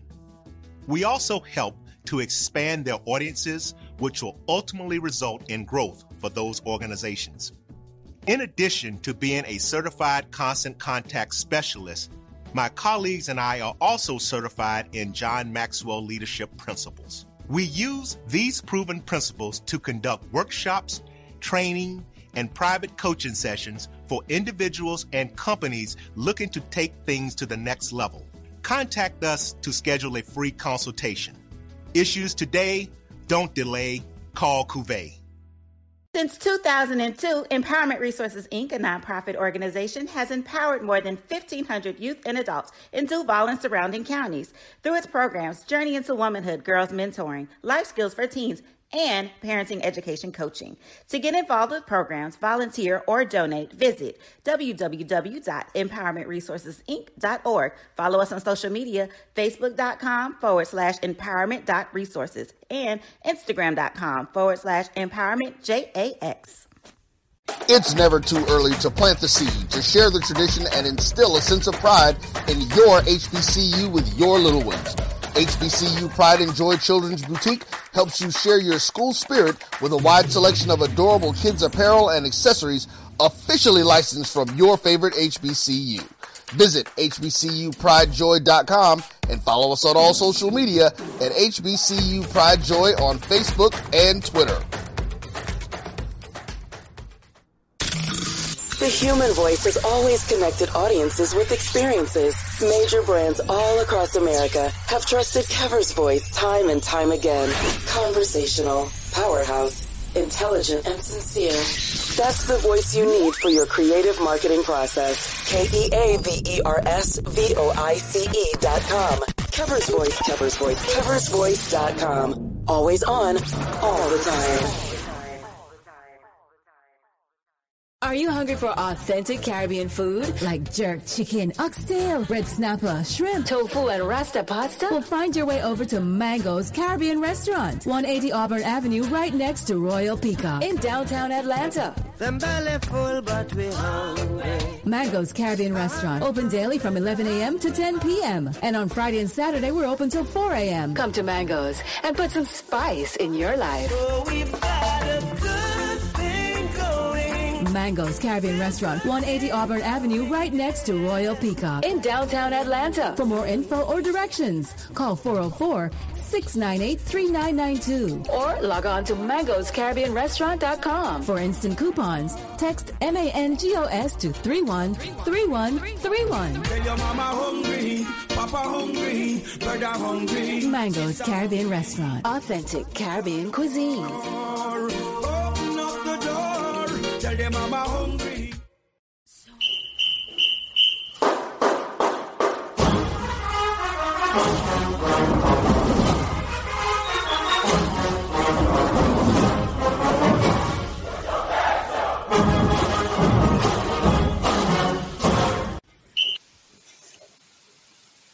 All right, welcome back to the O&G Strike Zone. Brian and Kelvin here, and again, want to thank Nathan Bond of the Daily Stampede, SB Nation, for taking time to talk to us about the USF. And I don't know, Kelvin. I don't know if I feel better or we're still kind of nervous about my predictive score. We'll get to predictions a little bit later.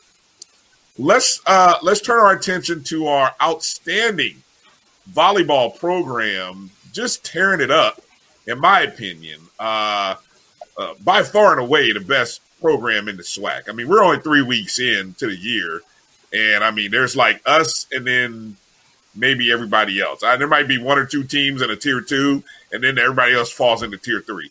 But clearly, Lady Rattlers are starting to separate themselves as a team that can compete against other. I don't know if you call them mid-majors. I don't know if the terminology applies, but using that construct of the basketball mid-majors, we're schools within our region. Let's put it like that. We're handling ourselves quite nicely. So this time, the Lady Rattlers this past weekend went out to the College of Charleston Classic, came back with 2 wins. 2 wins, just 1 loss.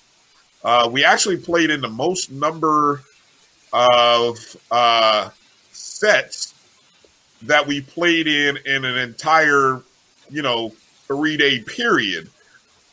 We beat Campbell University 3-1, then defeated Idaho State 3-2.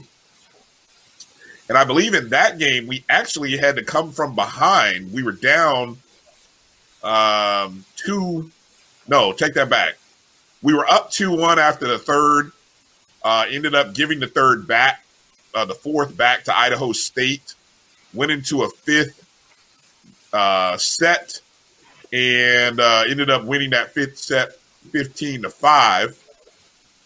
And then, of course, we played the host, College of Charleston, beat them. We lost to them, but we did get a win on them. We did win the 3rd set, 25-20, before surrendering the 4th and losing overall 3-1. So 4, 8, 5, 13 sets played over the weekend. What's your overall take on the Lady Rattlers, who I believe our record right now sits at 5-4 on the season? Kelvin? I'm very impressed with this team. We played a diverse group of teams out of conference, and we've been competitive with everybody. And let's not forget the Florida State match, in which we won a set from them also. And I think we've only been swept in our losses once. And as Coach Gokon warned us and told us when he's taking our team to this tournament, he's playing teams that have different styles of volleyball. Mm-hmm. So he's exposing the young ladies into the potential opponents that they'll see if we win a conference and so forth. You made mention about the SWAC right now, and I think collectively the SWAC, the entire conference outside of us, has maybe 2 or 3 wins. And then and the only other HBCU I see that's really doing well is Delaware State over in MEAC. They have a pretty good record too out of conference. Better than ours, actually. but I don't know if the competition is good. But they are playing. Right, I was going to say, I don't know who they're playing over there. Right, yeah. Right. But they are playing similar teams, mid-major. So the team is where I hope they would be. You didn't know because, it's been a couple of years since they played, but you knew there was talent there. And just thinking about what Dominique said last week, it's obvious that this team is really gelling and coming together. And for the third week in a row, we swept the volleyball players of the week. So we got a lot to be excited about in Tallahassee. Yeah, as mentioned, the Rattlers sweep the players of the week again. Dominique Washington, friend of the program, we like to say, was the offensive player of the week and newcomer of the week. Her teammate Jessa Long was the defensive player of the week, and setter Iram Ukar. We got to get Iram in here because she's been tearing it up as well. She's been I don't think she's a freshman, or is she? Hold on, I'm gonna look it up real quick here. Yeah, she's a freshman from Izmir, Turkey. Previously transferred from TCU. So I think that's our next get, Kelvin. We got to work on getting Iram in here. So Dominique, if you're watching, we got to get your teammate Iram in here to come into the podcast, to the O&G Strike Zone. So she's a freshman. She's been tearing it up. I think she's won setter of the week like every week here. So a big day for all three ladies. And of course, you mentioned the standings. FAMU with a record of 5-4. And as I look at the SWAC standings, combined, the rest of the conference has 5 wins among 4 programs. Yeah. So again, as I was saying, there's a tier A, which is us. Tier 2, where you got a couple of other schools that are winning. And then there's like everybody else. And so that's pretty much how the SWAC is looking right now. And really, I know I'm poking fun, but really I'm just talking about games played or sets played. When you go and look at those losses, are those 3-0 losses, or are some of our SWAC schools getting 1 win, getting no wins? And right now I'm seeing a lot of blanks, a lot of 0-3s. A lot of 0-3s, 0-3. I'm just looking in here. I saw Jackson State got a 1 of 4 against Northwestern State this past week. But over the weekend, though, yeah, it's pretty dry. And then we're talking like similar competition. I mean, some of these wins are coming against NAIA or Division II schools. They're not coming against other Division I programs. We're separating ourselves, Brian. We are in a real big way. So this weekend, this is the last non-conference weekend for the Lady Rattlers before the conference season starts. They travel up to Auburn, Alabama. So any Rattlers in the I think Auburn is north. Is it north or central Alabama? My geography is bad in the state of Alabama. I think it's northern Alabama. But either way, if you're near and you can get out to Auburn, Alabama, SEC country, get over there Friday night or Friday afternoon. The ladies take on Auburn University in the first game of 3. Then Friday night, they play Belmont University. 6:30 is that game against Belmont. And then Saturday afternoon, 12:30, they take on Nicholls State. So I got a feeling this will be a real challenge. First off, you're taking on the SEC opponent to start. And then I think Belmont and Nicholls will be very comparative to what we've already seen. So can we get 1 or 2? I'd like to see us still be at 500 overall by the time we come out of Auburn, heading into the Jackson competition to start the SWAC on September 24th. Absolutely, and I think we can get. I think we can definitely get 2, and I'm a little bit agree. I'm gonna say 3 is not out of the question. Yes, Auburn is in the SEC, but I don't know if they're a top tier SEC program, any better than Florida State, which is an ACC. So I just want the girls to go and compete and represent the university like they have, and I'm sure they will. And we should look really good going into conference play.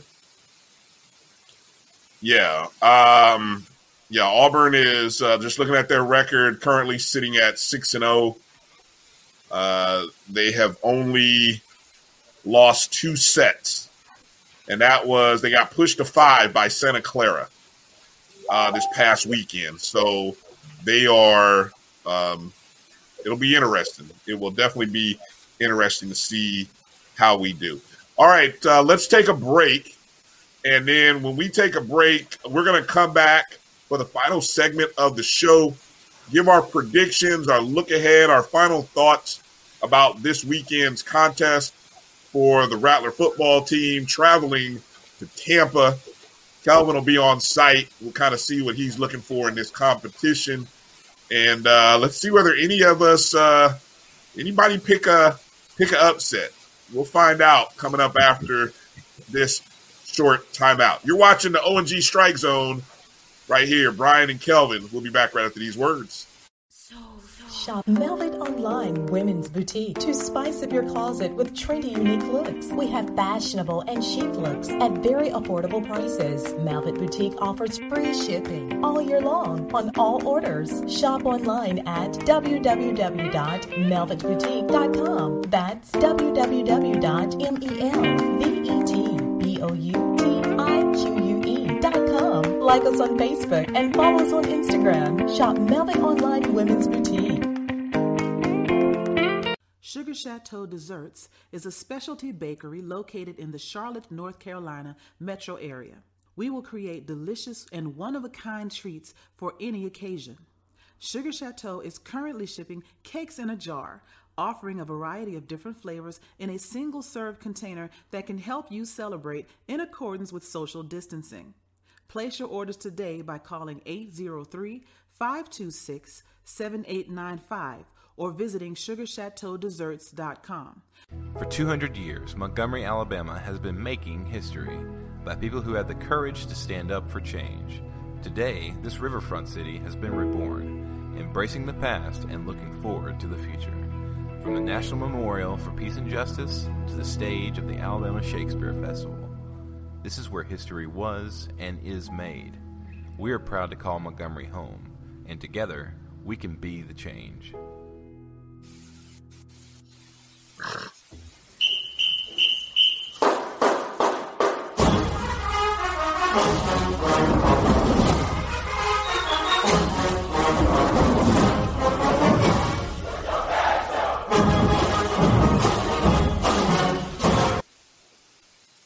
All right, welcome back to the O&G Strike Zone. Final segment here. Brian and Kelvin here. Again, make sure you're following us. However you're watching the show on Facebook or YouTube, make sure you hit that like button and subscribe. If you're watching us on social media, make sure to follow along at O&G Strike Zone on Facebook, Twitter, Instagram. And, of course, hey, the email. Send us emails. Mailbag. We promise we will answer the mailbag question. A lot of people had some comments about Kofi's preseason band, his preseason band segment. We will answer those questions next week. We thought we'd be able to answer them this week, but obviously Kofi couldn't be here with us on this show. He said, I will get to those questions next week and some of the reviews on that, but all around good stuff. All right, here we go. Week number 3. This is week 3, isn't it? Wow. Here we go. Yeah. Some games around the SWAC before we get to the FAMU USF contest. Starting Thursday night, Alabama A&M, the champs, are rolling to Florida, but they're rolling over to Daytona Beach to take on Bethune-Cookman. It's a 7:30 kickoff on ESPNU. Kelvin, how do you see that one playing out? Ooh, I watched A&M against South Carolina State, man, and it was a shootout. And I didn't know South Carolina State could put up that kind of points and would give up that kind of points. Bethune has been playing FBS competition in the first 2 weeks, and they've actually looked pretty decent, right? They've been competitive. Right. I really like their team, honestly. I know, Brian, you was warning at the beginning of the season. You was like, man, everybody just looking over BCU. And I have to agree with you. I'll give you some flowers, brother, on that one. Oh, thank you. Appreciate you. Because I really think they're tough, man. They got good size. They're athletic. And they're going to be a problem, man. And so it's going to have to be another track meet win for A&M. And they obviously have the firepower to do it. But I'm going to roll with BCU on this one, man. In a semi-shootout. I think I'm going to choose BCU because I think they play better defense and more consistent defense. So I'm probably go 35-30 BCU. Wow, okay. 35-30 BCU. See, I'm going 35-28 Alabama A&M. I'm going close ball game. I don't know whether it'll be close because A&M wins it on a late drive or maybe Bethune just kind of puts a late touchdown up. But I would not be surprised to go into the fourth quarter and see that game within one score. So I will be out at that stadium and over at the game. So look forward to covering that game. So make sure to either follow my personal Twitter feed at DRB365 or on the Black College Sports Network Twitter feed. Some other games on Saturday. We'll get to FAMU and South Florida last. Prairie View is hosting Houston Baptist. This is a 7:00 p.m. kickoff. Mississippi Valley State travels to Stephen F. Austin. That's a 7:00 Eastern start. Grambling, after being shut out last week, travels to Houston to play the Cougars. That is a 7 p.m. Eastern. That'll be on ESPN+. Arkansas Pine Bluff travels to Central Arkansas. 7 p.m. Eastern kickoff. And then a game that I really have circled, it's Alcorn got a big FCS victory for the conference. McNeese State traveling to Southern.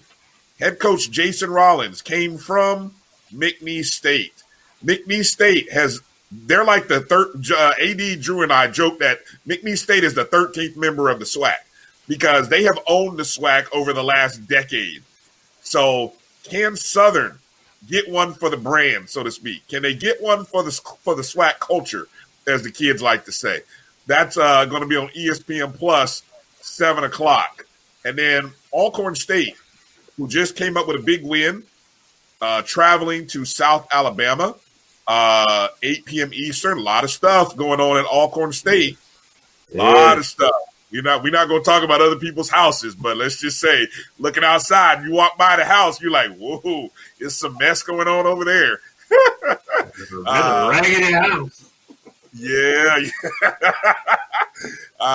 And then an FBS upset alert. Jackson State traveling to Louisiana Monroe. 8 p.m. ESPN3. The Jackson State Tigers are a live dog. You know what that means. You know what that means.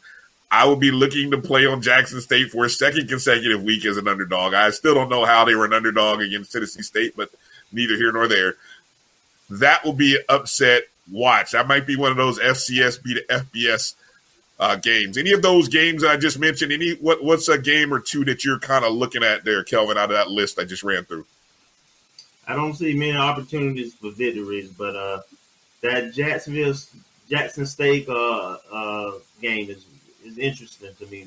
Louisiana Monroe.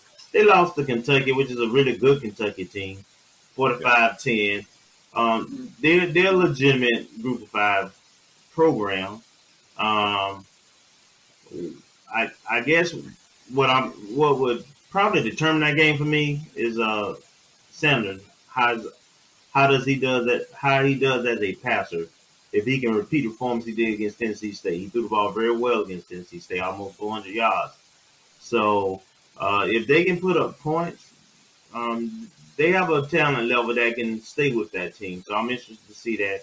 And then, like you, I want to see if Southern can defend the home front since McNeese State's 0-2. If you're going to get them, this is the year to get them. So exactly. If you can't get them this year, then, I mean, we might as well just go ahead and print some T-shirts and stick that McNeese State logo on there as the 13th member officially then. I'm just going to say that now.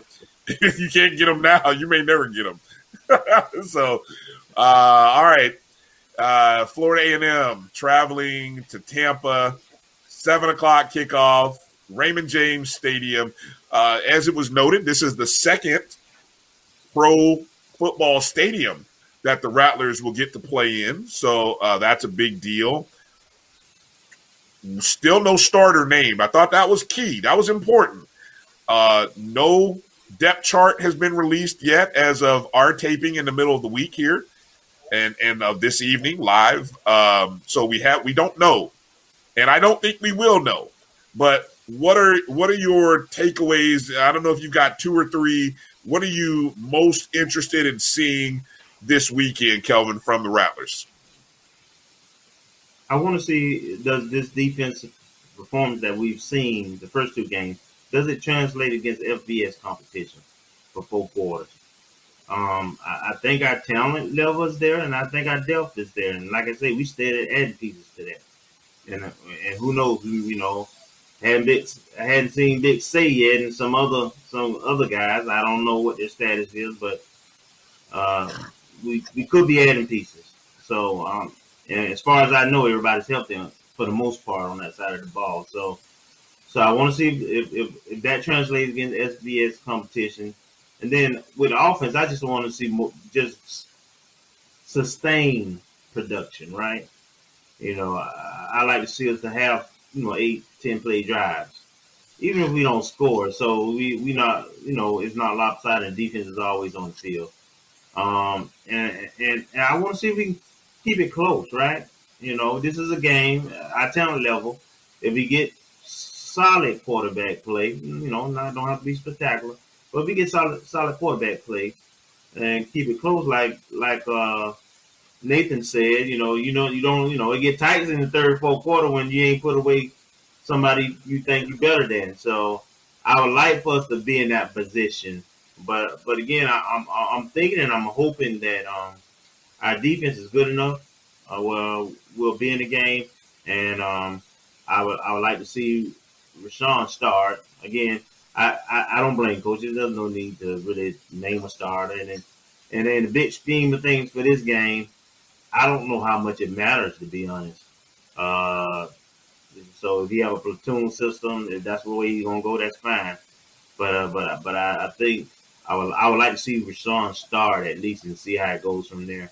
And I'm just going ahead and throw my prediction out there, right? I want to be a homer so bad, I really do.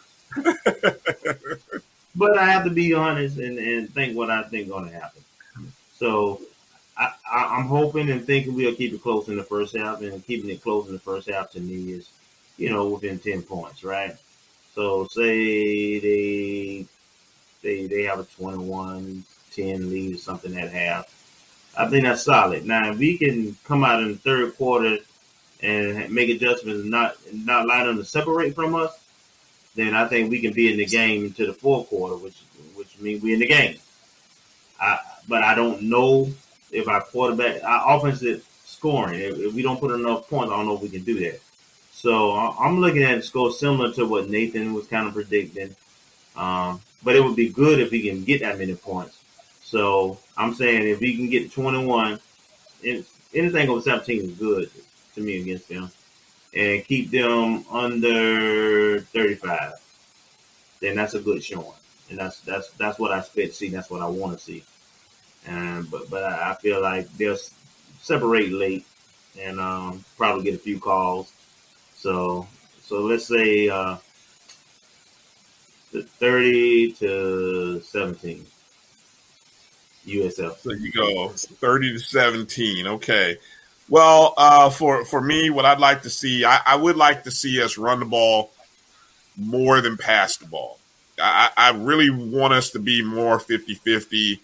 I would even say, can we go 55-45? I think that's what this one, I think it'll keep us in the ball game. I think we have enough misdirection as well as the combination of some power sets that we can do a combination of both and use our speed and use our power. I don't think we want to be passing the ball all day. That's the first thing. I think the longer we're able to keep ourselves on the field, the more rest we can give our defense. I kind of agree with you about starting McKay. But with that said, I would like for Coach Simmons to at least maybe tell those two guys, Muratovic and McKay, hey, look, at least for the first half, we're going to go two possessions per. Give McKay 2 possessions, then give Muratovic 2. And then let's see where we're at halftime. I mean, as Nathan was talking about, it works for other programs. Right now, until we see one guy sustain some good drives, and I think we're looking for things other than just the completion and drives. We're looking for the right reads, the good throws, not balls that are skipping off the turf or out of the catch radius of our receivers. We're looking for, good direction, steady leadership, good passes, good footwork, good decision making. Don't turn the ball over.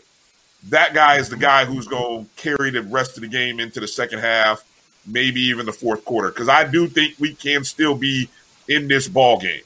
I will be shocked if we get eviscerated in the first quarter, first half. That would really depress me more than anything I've seen thus far this season.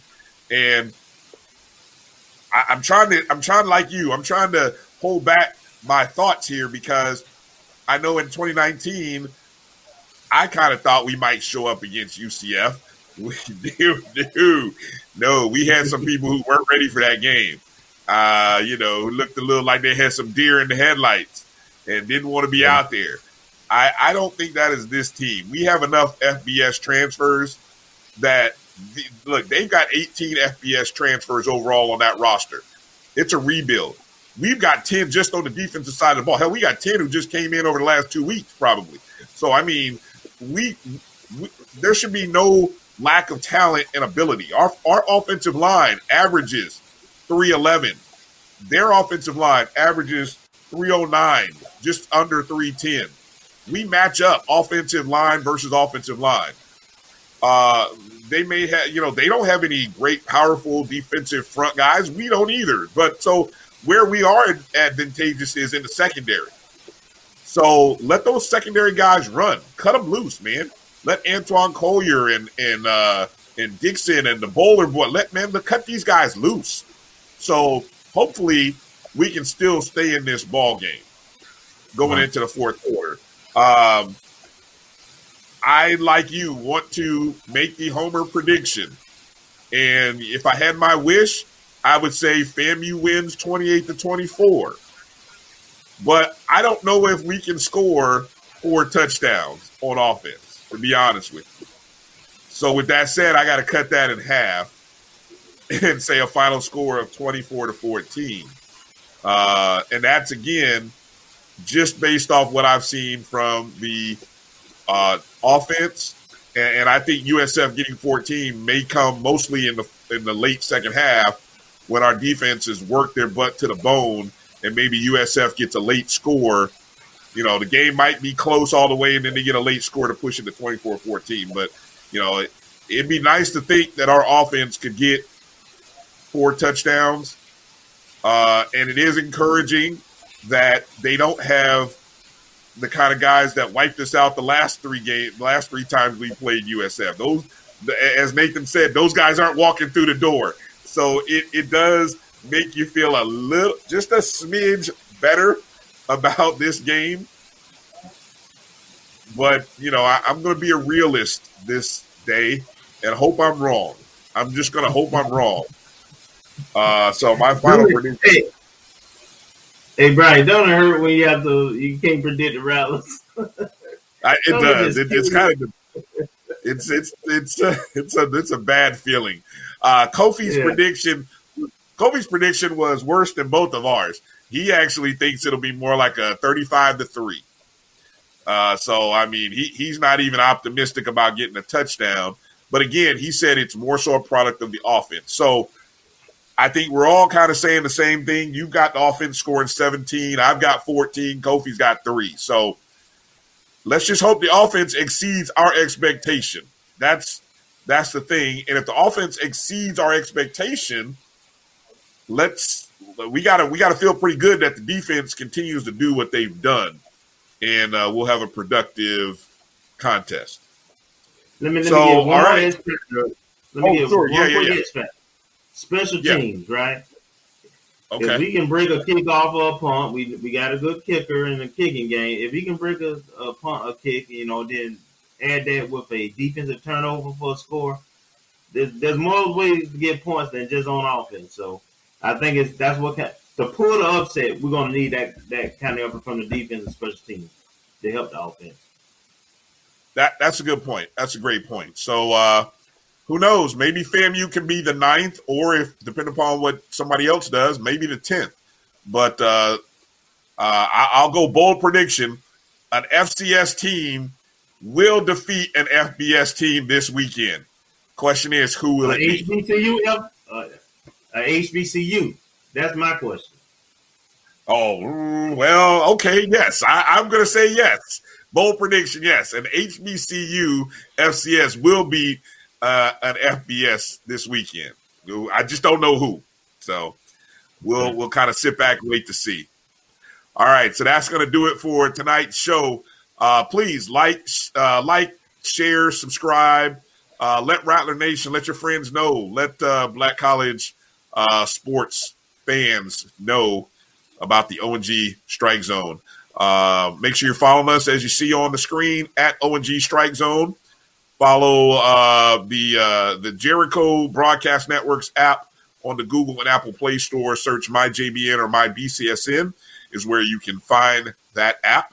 And then, of course, the podcast version goes up later. That's on the BCSN Pod Zone, where you can find a host of shows, news, views, reviews on all kinds of Black college sports topics and schools. So all of that is there, just in one convenient place for you to go. Our show will be there as well.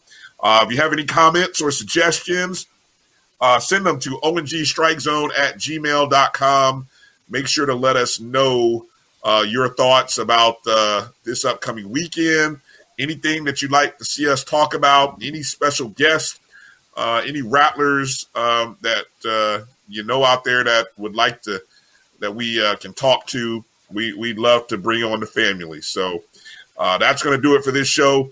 For our friend who's not here and co-host, Kofi Hemingway, and for Kelvin Rozier, I'm Brian Fulford. Hey, Rattler Nation, head out to Tampa. Be safe and make sure to strike